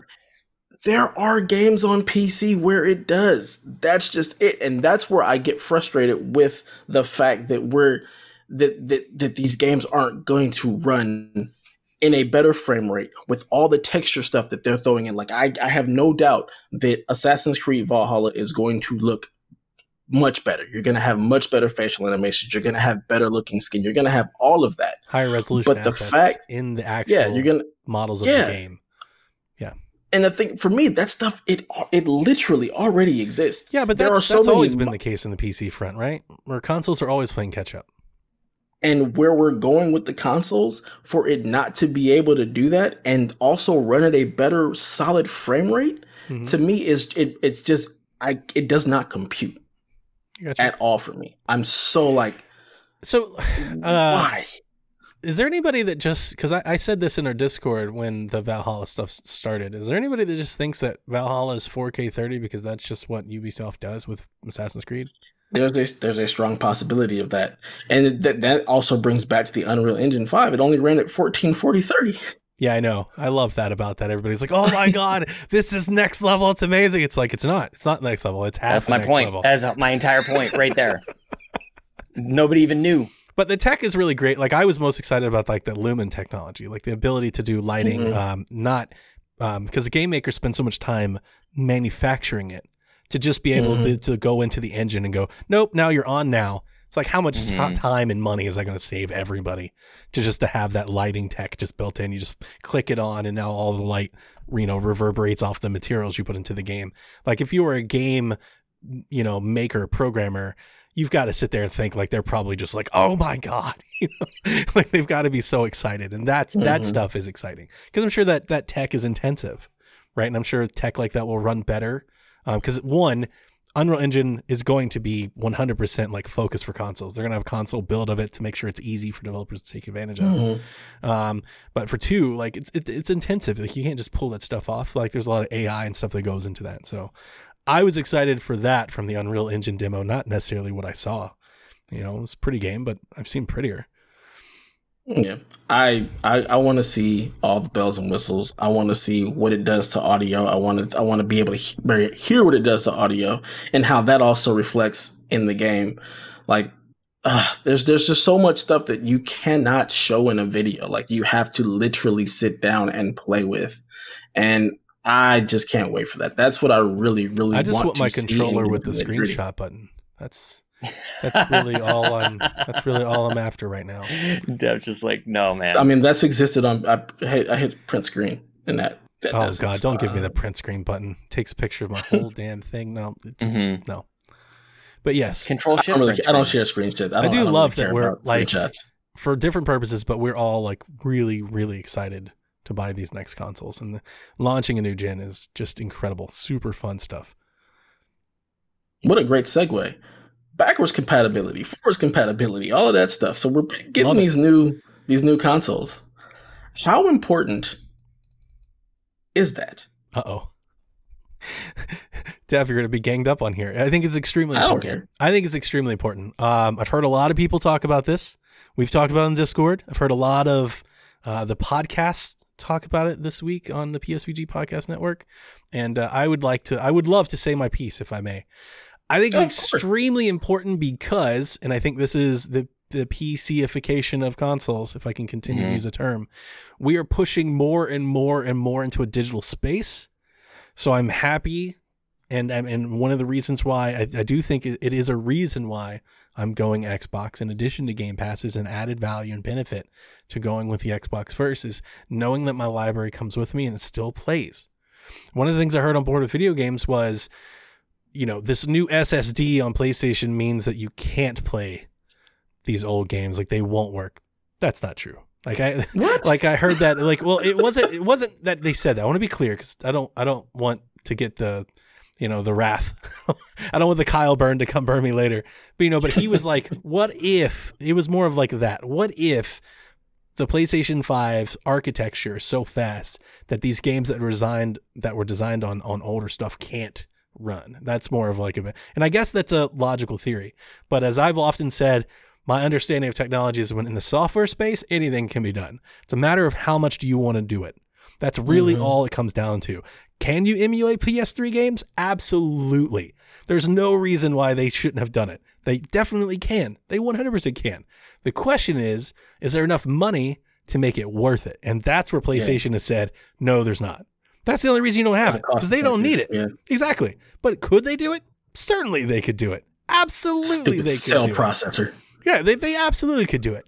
And could it run on the other console? Yeah, you could, boot up an emulation and downclock a system. There are tons of things you can do to make games run. So that was all issue. In the Mark Cerny doc about being able to downclock the stuff to run. So exactly, there's no reason why it won't. So yeah, from a tech standpoint, but it's more from an application. I understand that a lot of gamers say, I only want the new thing. I don't care about the old thing. I don't replay games. And I mean, that's just a personal decision. Everybody's different. You guys have heard me talk for years. So you guys do know that I do replay games. I am that person that replays games. I do it often, I think. I think maybe between every new game that I play, I probably replay something I've already beaten before. So you got too much time on your hands. Maybe. It's just, I've often said that I find a lot of joy playing something that I know. Sometimes when you take on something that's brand new, not that it's like, I don't want to use stress or anxiety or like those aren't the right terms, but there's like a learning experience that you have to go through, right? You have to learn the game and the mechanics and the world and, the people and the characters. Sometimes I'm not in the mood for that. Sometimes I just like, boot up Far Cry 5 because I know where everything is and I know where everybody is and I can just play, like veg out time. I love that Xbox did backwards compatibility. I have actively used it. I continue to do so. I was playing Alan Wake last week, of all things. So Yeah, backwards compatibility matters to me, and I think it's short-sighted from the people that say it doesn't matter to them. I'm not telling you that they're wrong or lying. That's not the point. I think maybe they should consider that most of their purchases are digital, and if they continue with that logic, then what about the next one or the next one or whatever it is? Like, I don't think anybody should feel bad, or feel bad is not the right. I think everybody should have the expectation that you bought something and you should have access to it. Mm-hmm. And PC has had this forever, right? And that's one of the benefits of PC is that you have this growing library. You don't have to give up on it over and over and over again. And I remember I said it last gen, like when this gen started, that the whole point of getting everybody on the Jaguar and adopting a PC architecture was to make sure this doesn't happen again. And I'm glad that I think this gen will be backwards compatible with this last gen. But I definitely, I don't want to shortcut. I want to give Xbox all the credit in the world to go back further than that. They didn't have to. They wanted to. And at their time, I think it gave them some benefit because they needed a win. So, I mean, I'm not saying that they did it just for self-indulgent like wins, but they've done an incredible job. And this whole Xbox Series X is going to make backwards compatible even better without having to do anything. Mm-hmm. No developer has to touch the games. They're going to add HDR. They're going to up the frame rate. Like, that's amazing. That's awesome stuff. They're just going to add sliders to these games that have existed for 10 years. From a game preservation standpoint, a lot of people have a lot of opinions on those. Again, in a digital space, I wish more people held all platform providers to that same expectation. I agree. It's not just a Sony Xbox thing. Nintendo too. Mm-hmm. They turned off the virtual console and stuff, and they're about to turn off 3DS. There are tons of games that are going to be lost if you don't have them. They're going to be lost to your memory as long as that battery stays, good. It's like, that's crap. You shouldn't have to do that. It'd be great if everybody was just like, it would be great if I could play Lollipop Chainsaw right now or No More Heroes. I own those games and I can't play them, right? Like, I still have Scott Pilgrim and PT. Like, I have these games on hardware and I can't play them on my new hardware, and there's no reason. Well, you don't even have to go that far back. And I just keep thinking about like the day of, like I keep thinking about the day you bring home your new shiny thing, whether Zach Bradshaw just built his new PC. Imagine he's got 0 games for it and he's got to buy all those new games for it. Like that thought makes no sense. You're just like, why are you talking such nonsense, Sean? I'm like, you're right. I'm in the exact opposite feeling. The exact opposite. So you upgrade your computer and you're like, I got to buy Destiny again. It makes 0 sense to me. That's what you have to do when generations matter. Like, that game you were playing yesterday, TV, you don't have to buy anymore. New movies. Yeah. You already for have. Me, I don't even think you need to go that far away from When it comes to games and consoles specifically, when I buy the new console, I'm not looking to play anything old at all. But I'm not saying old. I'm not saying old. I'm saying yesterday. I'm not saying old. I'm saying the game you're playing yesterday. When I bought my PS4, my PS3 basically went, and I was playing that yesterday. Like, that's just how I look at the games. So when it comes to like the back, I don't play anything old. Like, this is just me speaking from just, and that's what my personality. I don't like old stuff. The board old. You are playing old stuff. You're playing Destiny 2. It's been out for years. Yeah, that on my, like, that's like a and that's the difference. The games are like that for now. Me on console. On console, that's not my mindset at all. Like, I don't, like, for example, like, I wasn't gonna play Destiny on PS3. There's just no way. I was going to play that on PS4, and I'll play it on PS5 as the continuation of that particular thing, but I'll be buying it on PS5. That's what's going to happen. Let me reframe. I 100% understand that you're always on to the next thing, and I think we all are. Most of us are, so I get it, Dev. You're not going to go back and play the old games. That aside, right? Don't you think it maybe is beholden on the platform provider to be held to that responsibility that they should at least support this for the folks that do, even if you're not in that case? Like, they're making billions of dollars. Like, why not? Don't you want them to reinvest into your ecosystem? For me, honestly, I don't. Like, I don't care. For me, it's always the NES to the SNES thing. For me, like, it's always been, I'm getting the new thing to play the new stuff. But it doesn't always have to be. It doesn't have to be, but I honestly don't care, and I don't expect it, and I don't hold them to that. You don't think it's like a responsible thing, like it's a good thing they can do for customers. You don't. I honestly don't. I don't think it doesn't matter. I don't think it is. For me, no. I get where you guys are coming from, and I understand it. But for me personally, I don't have that expectation whatsoever. Well, you did when the graphics showed up and it's like, look at that space for PS3 and PS2 games. Like, got everybody excited. No, I did not. I said that they have the downclocking ability. I didn't say that they had that space for the other stuff. And personally, I don't think it will. A lot of people did, but why? I'm saying, why would you assume that? Who were excited for that? Like, oh, they're totally going to drop PS3, PS2 backwards compatibility. They're going to do it. They got all excited. And now Jim Ryan's changing his tune. Well, not changing, but he's being clear that generations are generations. And people are like, yeah, backwards compatibility is stupid anyways. It's like, which is it? Right? Like, well, I've always said the backwards compatibility is. And I can vouch for Dev. He absolutely has. But I'm with you, Sean. It is. There's a moving target here. And I think you're right to call it out. I think if PlayStation dropped PlayStation 3 backwards compatibility, PlayStation fans would go nuts. They would be very excited. Dev wouldn't, but a lot of people would. I would. It's funny, like everybody got excited about backwards compatibility, and they showed that nobody really plays it or uses it. I'm talking about today's games. People who play Overwatch every day. You're gonna watch. You get to buy it again. That sounds terrible to me. Division 2, you get to buy it again. Awful. All these games that people are playing for years. You don't have to buy it again. You just keep your old console. It's still accessible to you. That's the other thing. You want a gaming console that that doesn't require to connect to the internet? That we have a 360 for you. That is trash to me. It is to me. I loved that. For me, and that's the kind of logic that made me jump from Xbox. Text when Don Matrick said that, I was like, "This guy's an idiot."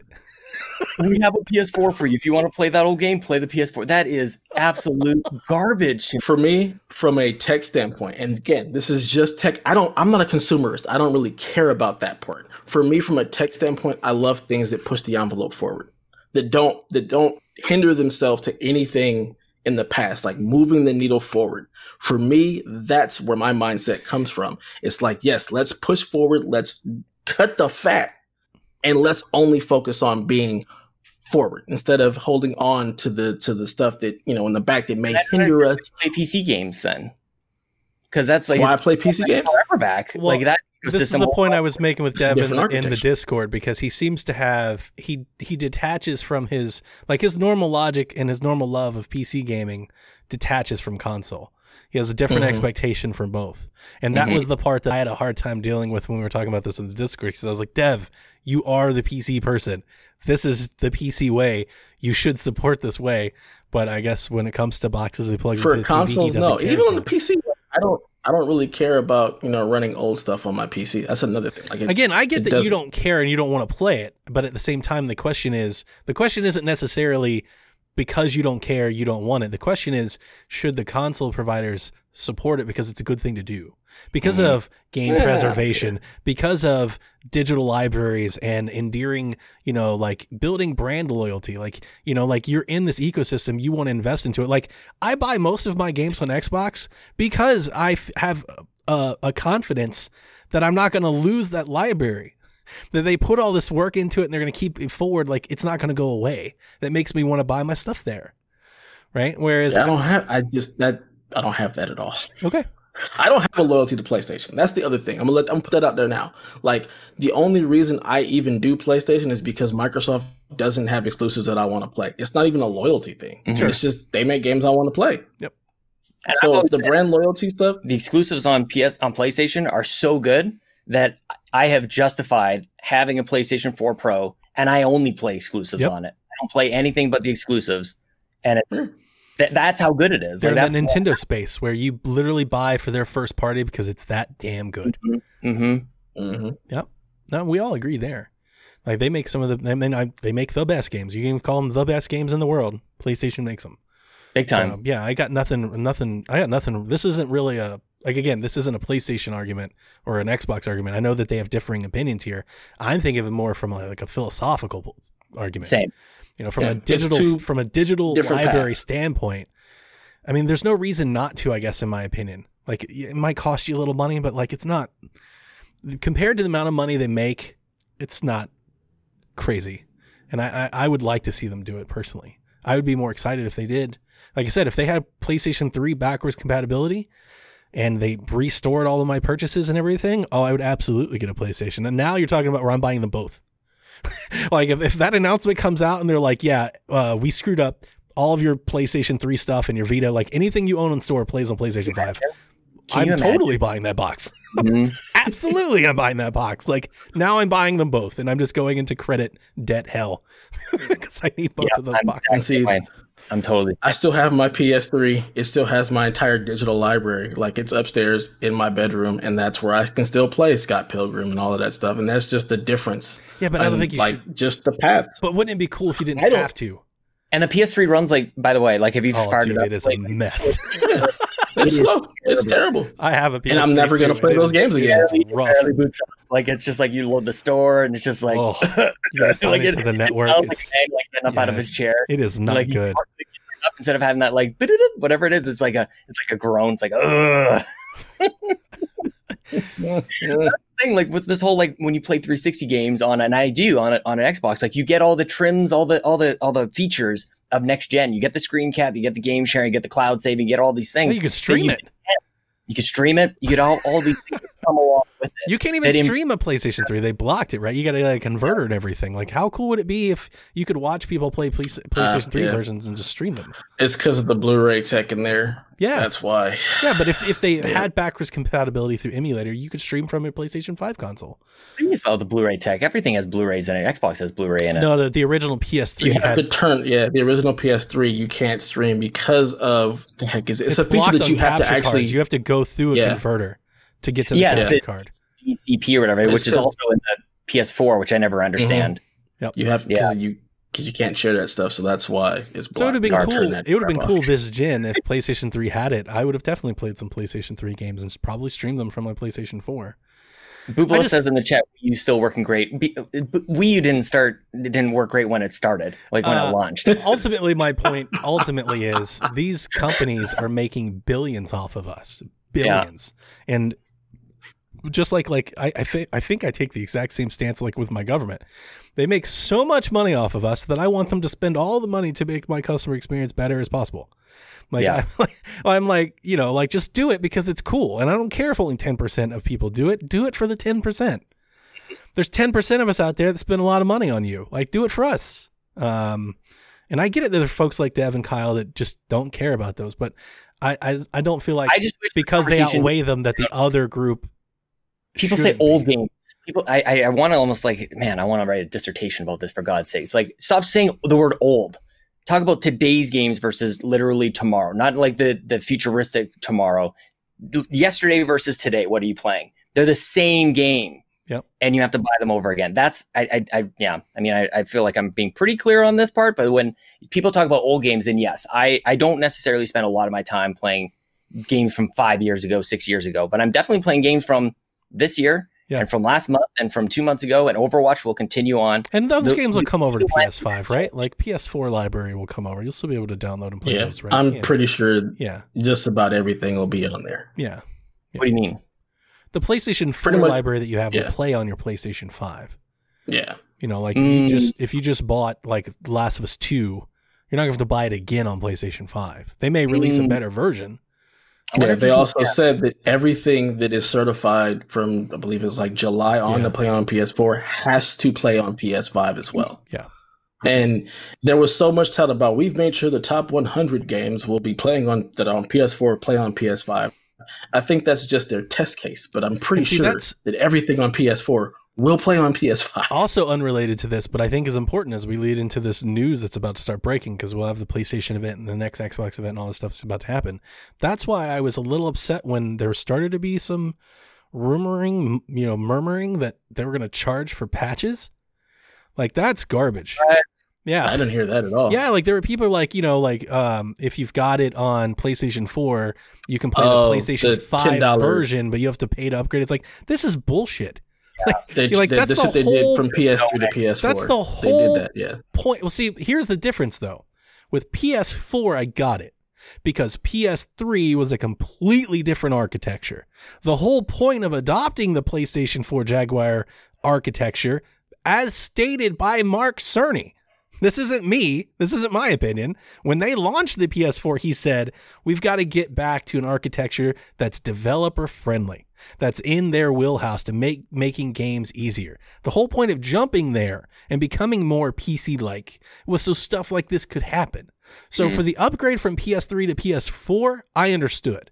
Because in my head, I was thinking at the time, somebody probably had to sit down and do some minor work to get this working on the second, it's probably a PC version of the game, but you guys know what I'm saying, right? Like it's a different thing. But now, from PS4 to PS5, that's bullcrap. It should be better, and I should be able to run the better version of the game. That's the whole point of buying better hardware. The hardware is capable of doing that. But that argument is for the developer. The person who's making the game, if they're making the PS5 game, but you bought the PS4 game, then they're cannibalizing their sales if we're giving you the PS5 version for free. The PC-ification so I get it. of I consoles. think it sucks. The PC-ification of consoles. And you know what? Dev, in your argument, maybe the developer can just tell people like me, then play it on PC. I just don't like that idea. Exactly. I want to hear the other idea. It's like, look, I just spent $500 and you have a version of this game that it's the same game and it runs better. I do feel a sense of entitlement. It's like I've already bought the game and now I have hardware that can run it better. And my expectation is I should be able to do so without being nickel and dimed. So maybe I'm just making a case that I should probably play my PC more. That's okay. But because Xbox is doing it, then that's a big part of it for me. I feel like everybody should doing it, just like I feel like everybody should doing Xbox. It should be doing backwards compatibility because it's just good. It's just consumer friendly stuff to do. Just do it because it's good. Put some goodwill out in the world. Like just do it because you should, because you make tons of money off of us already. I don't think it's too much to ask. Just do it. Like really, how much money are they going to get out of the $10 upgrade fees? I'm sure enough. It's like online passes we used to do. Remember we used to pay like online passes. Oh my god, yes. I remember that. Recycled game stuff. Ridiculous. Yeah, absolutely. I'd rather pay for cross-play or cross-progression. I'll give you $10 for that. Actually, I probably wouldn't. Right. Yeah. I'm not paying for certain games. For certain games, I would. Give me that. I hope that doesn't come to that. Like, don't get me wrong. I'm not like but you would. For opportunities to. But if that's what it took, like if there was a game that you loved, like if I'm going to say the PGA 2K game, I'm going to buy that game. I'm going to play it on Xbox. Probably going to get a Switch version because I want to play it on the go because I like a good golf game. If they were like for $10, you can have save progression. I'd buy it. Yeah, I probably would too. I totally would. I'd be like, absolutely. Because you pay for Pokebanks, right? I do. 100% I pay for Pokebank. I have for years. You're exactly. Pokebank. It's a mobile app you can store all your Pokemon in. From all the games. You pay extra. You don't have to it's for all the games though. Every game. Dev, all the way back to Pokemon Red on Game Boy. You can bring all the Pokemon into the Pokebank. All of them. Do we want to bring up my hate and dislike for all things Pokemon? No, I don't. But even you, from a tech standpoint, have to at least consider that's pretty cool. That's pretty cool. It's Pokemon, so but it just lost all its cool factor. But yes, lost it all. If they had things like that, if I could pay for cross save and cross play and cross progression, I probably would. Maybe this time next month we'll know how much all this stuff is going to cost, and that will really equalize everything. Well, I prayerfully, I said it right before we relaunched the Xbox Drive, and I was talking Empire. Yeah, Xbox Drive. I'm sorry. You stole Sean's show, huh? I'm looking at Sean. I'm looking at Sean. It is funny because a lot of this is we want to be informed consumers. We want everybody to know all the details and everything, and it's good podcasting time. What a great time to be doing what we're doing as a launch. But at the end of the day, we all know what we're buying. It doesn't matter the price and everything. We all know what we're buying. Yeah. Dev's getting the PS5. I'm getting the Series X. Sean's getting the Series X. He might jump for a PS5. I was going to say, you're probably getting both day one. We already know. I already have a Series X. We want all the details that we can put all the bean counters and tell people what we think they should get. But at the end of the day, I think most people probably know what they're going to get. The question is anybody going out of their way to maybe make somebody reconsider? There's the question that needs to be answered. And I don't getting. I think that's a futile effort. My thing that I always kind of get hung up on is what is the narrative, and are people staying consistent with it? And the whole moving goalposts, I hate. It drives me bonkers that it's well, this is okay for this, but not okay for here. For every good thing that Xbox does, Everybody changes their mind. Of course ridiculous. Not. Yeah. Or even when PlayStation changes their mind, or when things kind of go, I mean, I'm repeating myself 6 times over now, but it's super clear to me that like, no matter what they do, and that's totally fine. If you just be clear about it, just go like, I don't care what Sony does, I'm with them. If they're backwards compatible, awesome. If they're not, awesome. But don't like stick your flag in the sand to go like backwards compatibility is such a great idea because Sony's going to do it. And then when they're not, go, well, backwards compatibility is stupid. Like Xbox, I wouldn't use it anyway. That's exactly like, that's the stuff that I get really like, are you listening to yourself right now? I love that you call it out. I really do. It's one of my favorite things to listen to you do it. But at the end of the day, you are spot on. People just support Sony because it's where they love and play their games, and that's all they want to do. That's all they want to do. I hate that stance. I hate it so much. Like for me, it goes back to like Best Buy. What the hell are you using it for? Well, that's what you do. That's exactly what I do. No, every single time. I just want consoles to do console things, so I'm supporting the console stance. Like that's, I appreciate, and I feel like if consoles were just to flip over, you'd be like, cool. Yeah, like my friends, I push more of my friends into Xbox than I ever do PlayStation because I ask them, "What the hell are you going to play? What are you doing? What are you going to be using this console to play? What do you want to do? Let's get you the best tool for the job." Pretty much, like that's how I see it. Like I don't screw all the loyalty stuff. What do you want to play? Where does that play best? How much you want to spend? Go there. Yeah, you should go there. How much you want to spend? I cannot believe how often the dollar figure doesn't get brought up too. I don't ever bring up the dollar figure because again, that's a Best Buy thing. I bring it up all the time. You assume they're going to buy everything. It has to be part of the conversation. Everything ultimately comes down to dollars and cents and value. Everything, 100%. That's why Lockhart's going to be so important. That's so funny because Best Buy told me not to ask how much. Don't spend, don't assume. So I don't ever do that. That's why the dollar conversation never gets brought up for me. It's just like, hey, we're good. What do you want? This is what you need. I don't care how much it costs. We got my child is running amok. We got mouths to feed, and literally like right now. So yeah.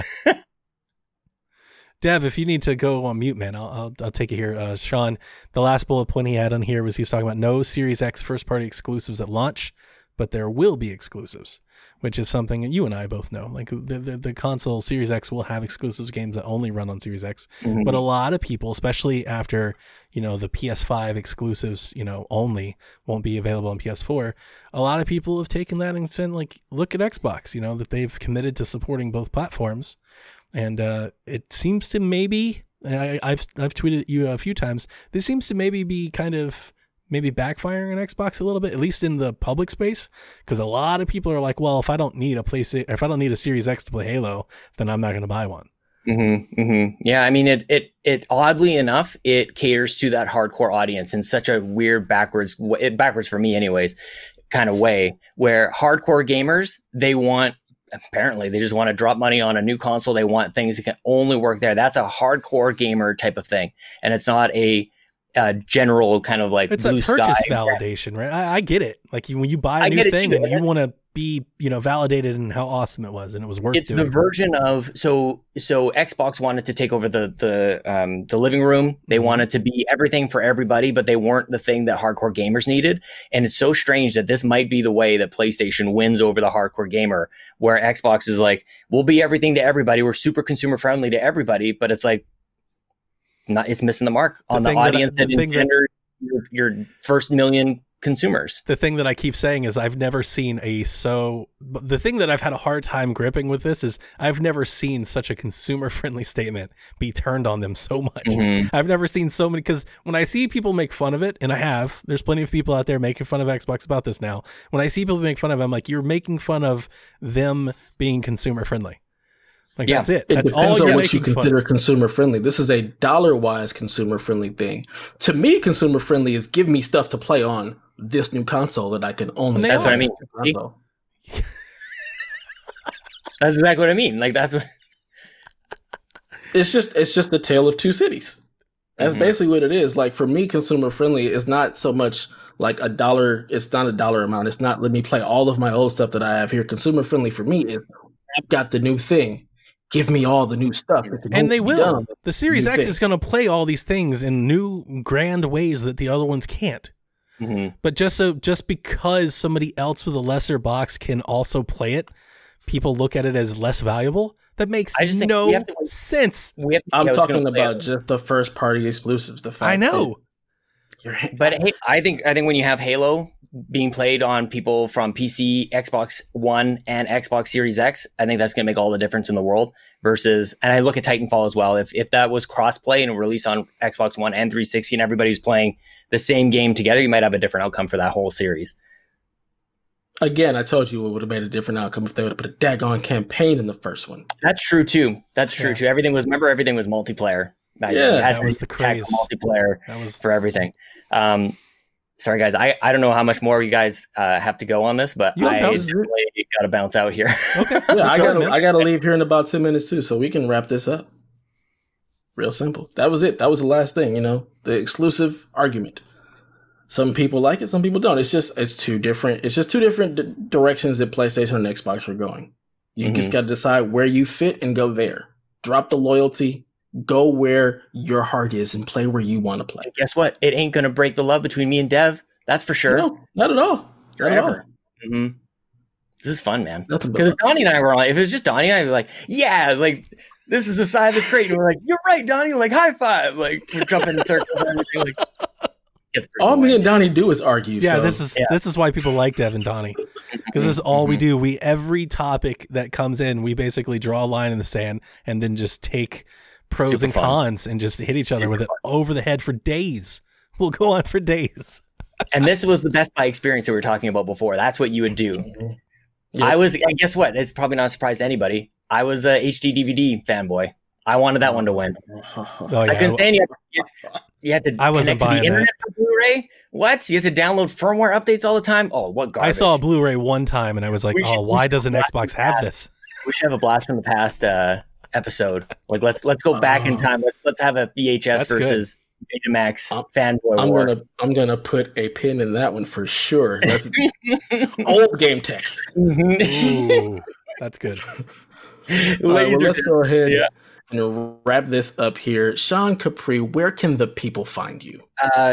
Taking a break from social media, actually. So you can listen to my podcast, The Xbox Drive, Cup of Joe, and Nintendo, and We the Gamercast on all your podcast services. But just I'm peacing out from Twitter for a bit. There it is. Totally understandable in light of all the things that are going on. I totally get the break. For your mental health, people, disconnect. There's a lot of stuff going on in the world. It's very disheartening to watch a lot of this stuff. So take some time away, spend some time with your families, just disconnect a bit. And Donnie, where can the people find you? Find me on all the social media platforms at Playin' Nintendo. Catch me live Wednesday nights where we are recording the resurrected Xbox Empire show, and Thursday nights, twitch.tv/PSVG with the Nintendo Shack. There it is. And you can find me on the Twitters at DatNinjaDev. Follow us at GameTechPod and tune into all the things PSVG at the PSVG.blog and at PSVG on Twitter. And that's going to do it for this episode of Game Tech. Talk to you soon.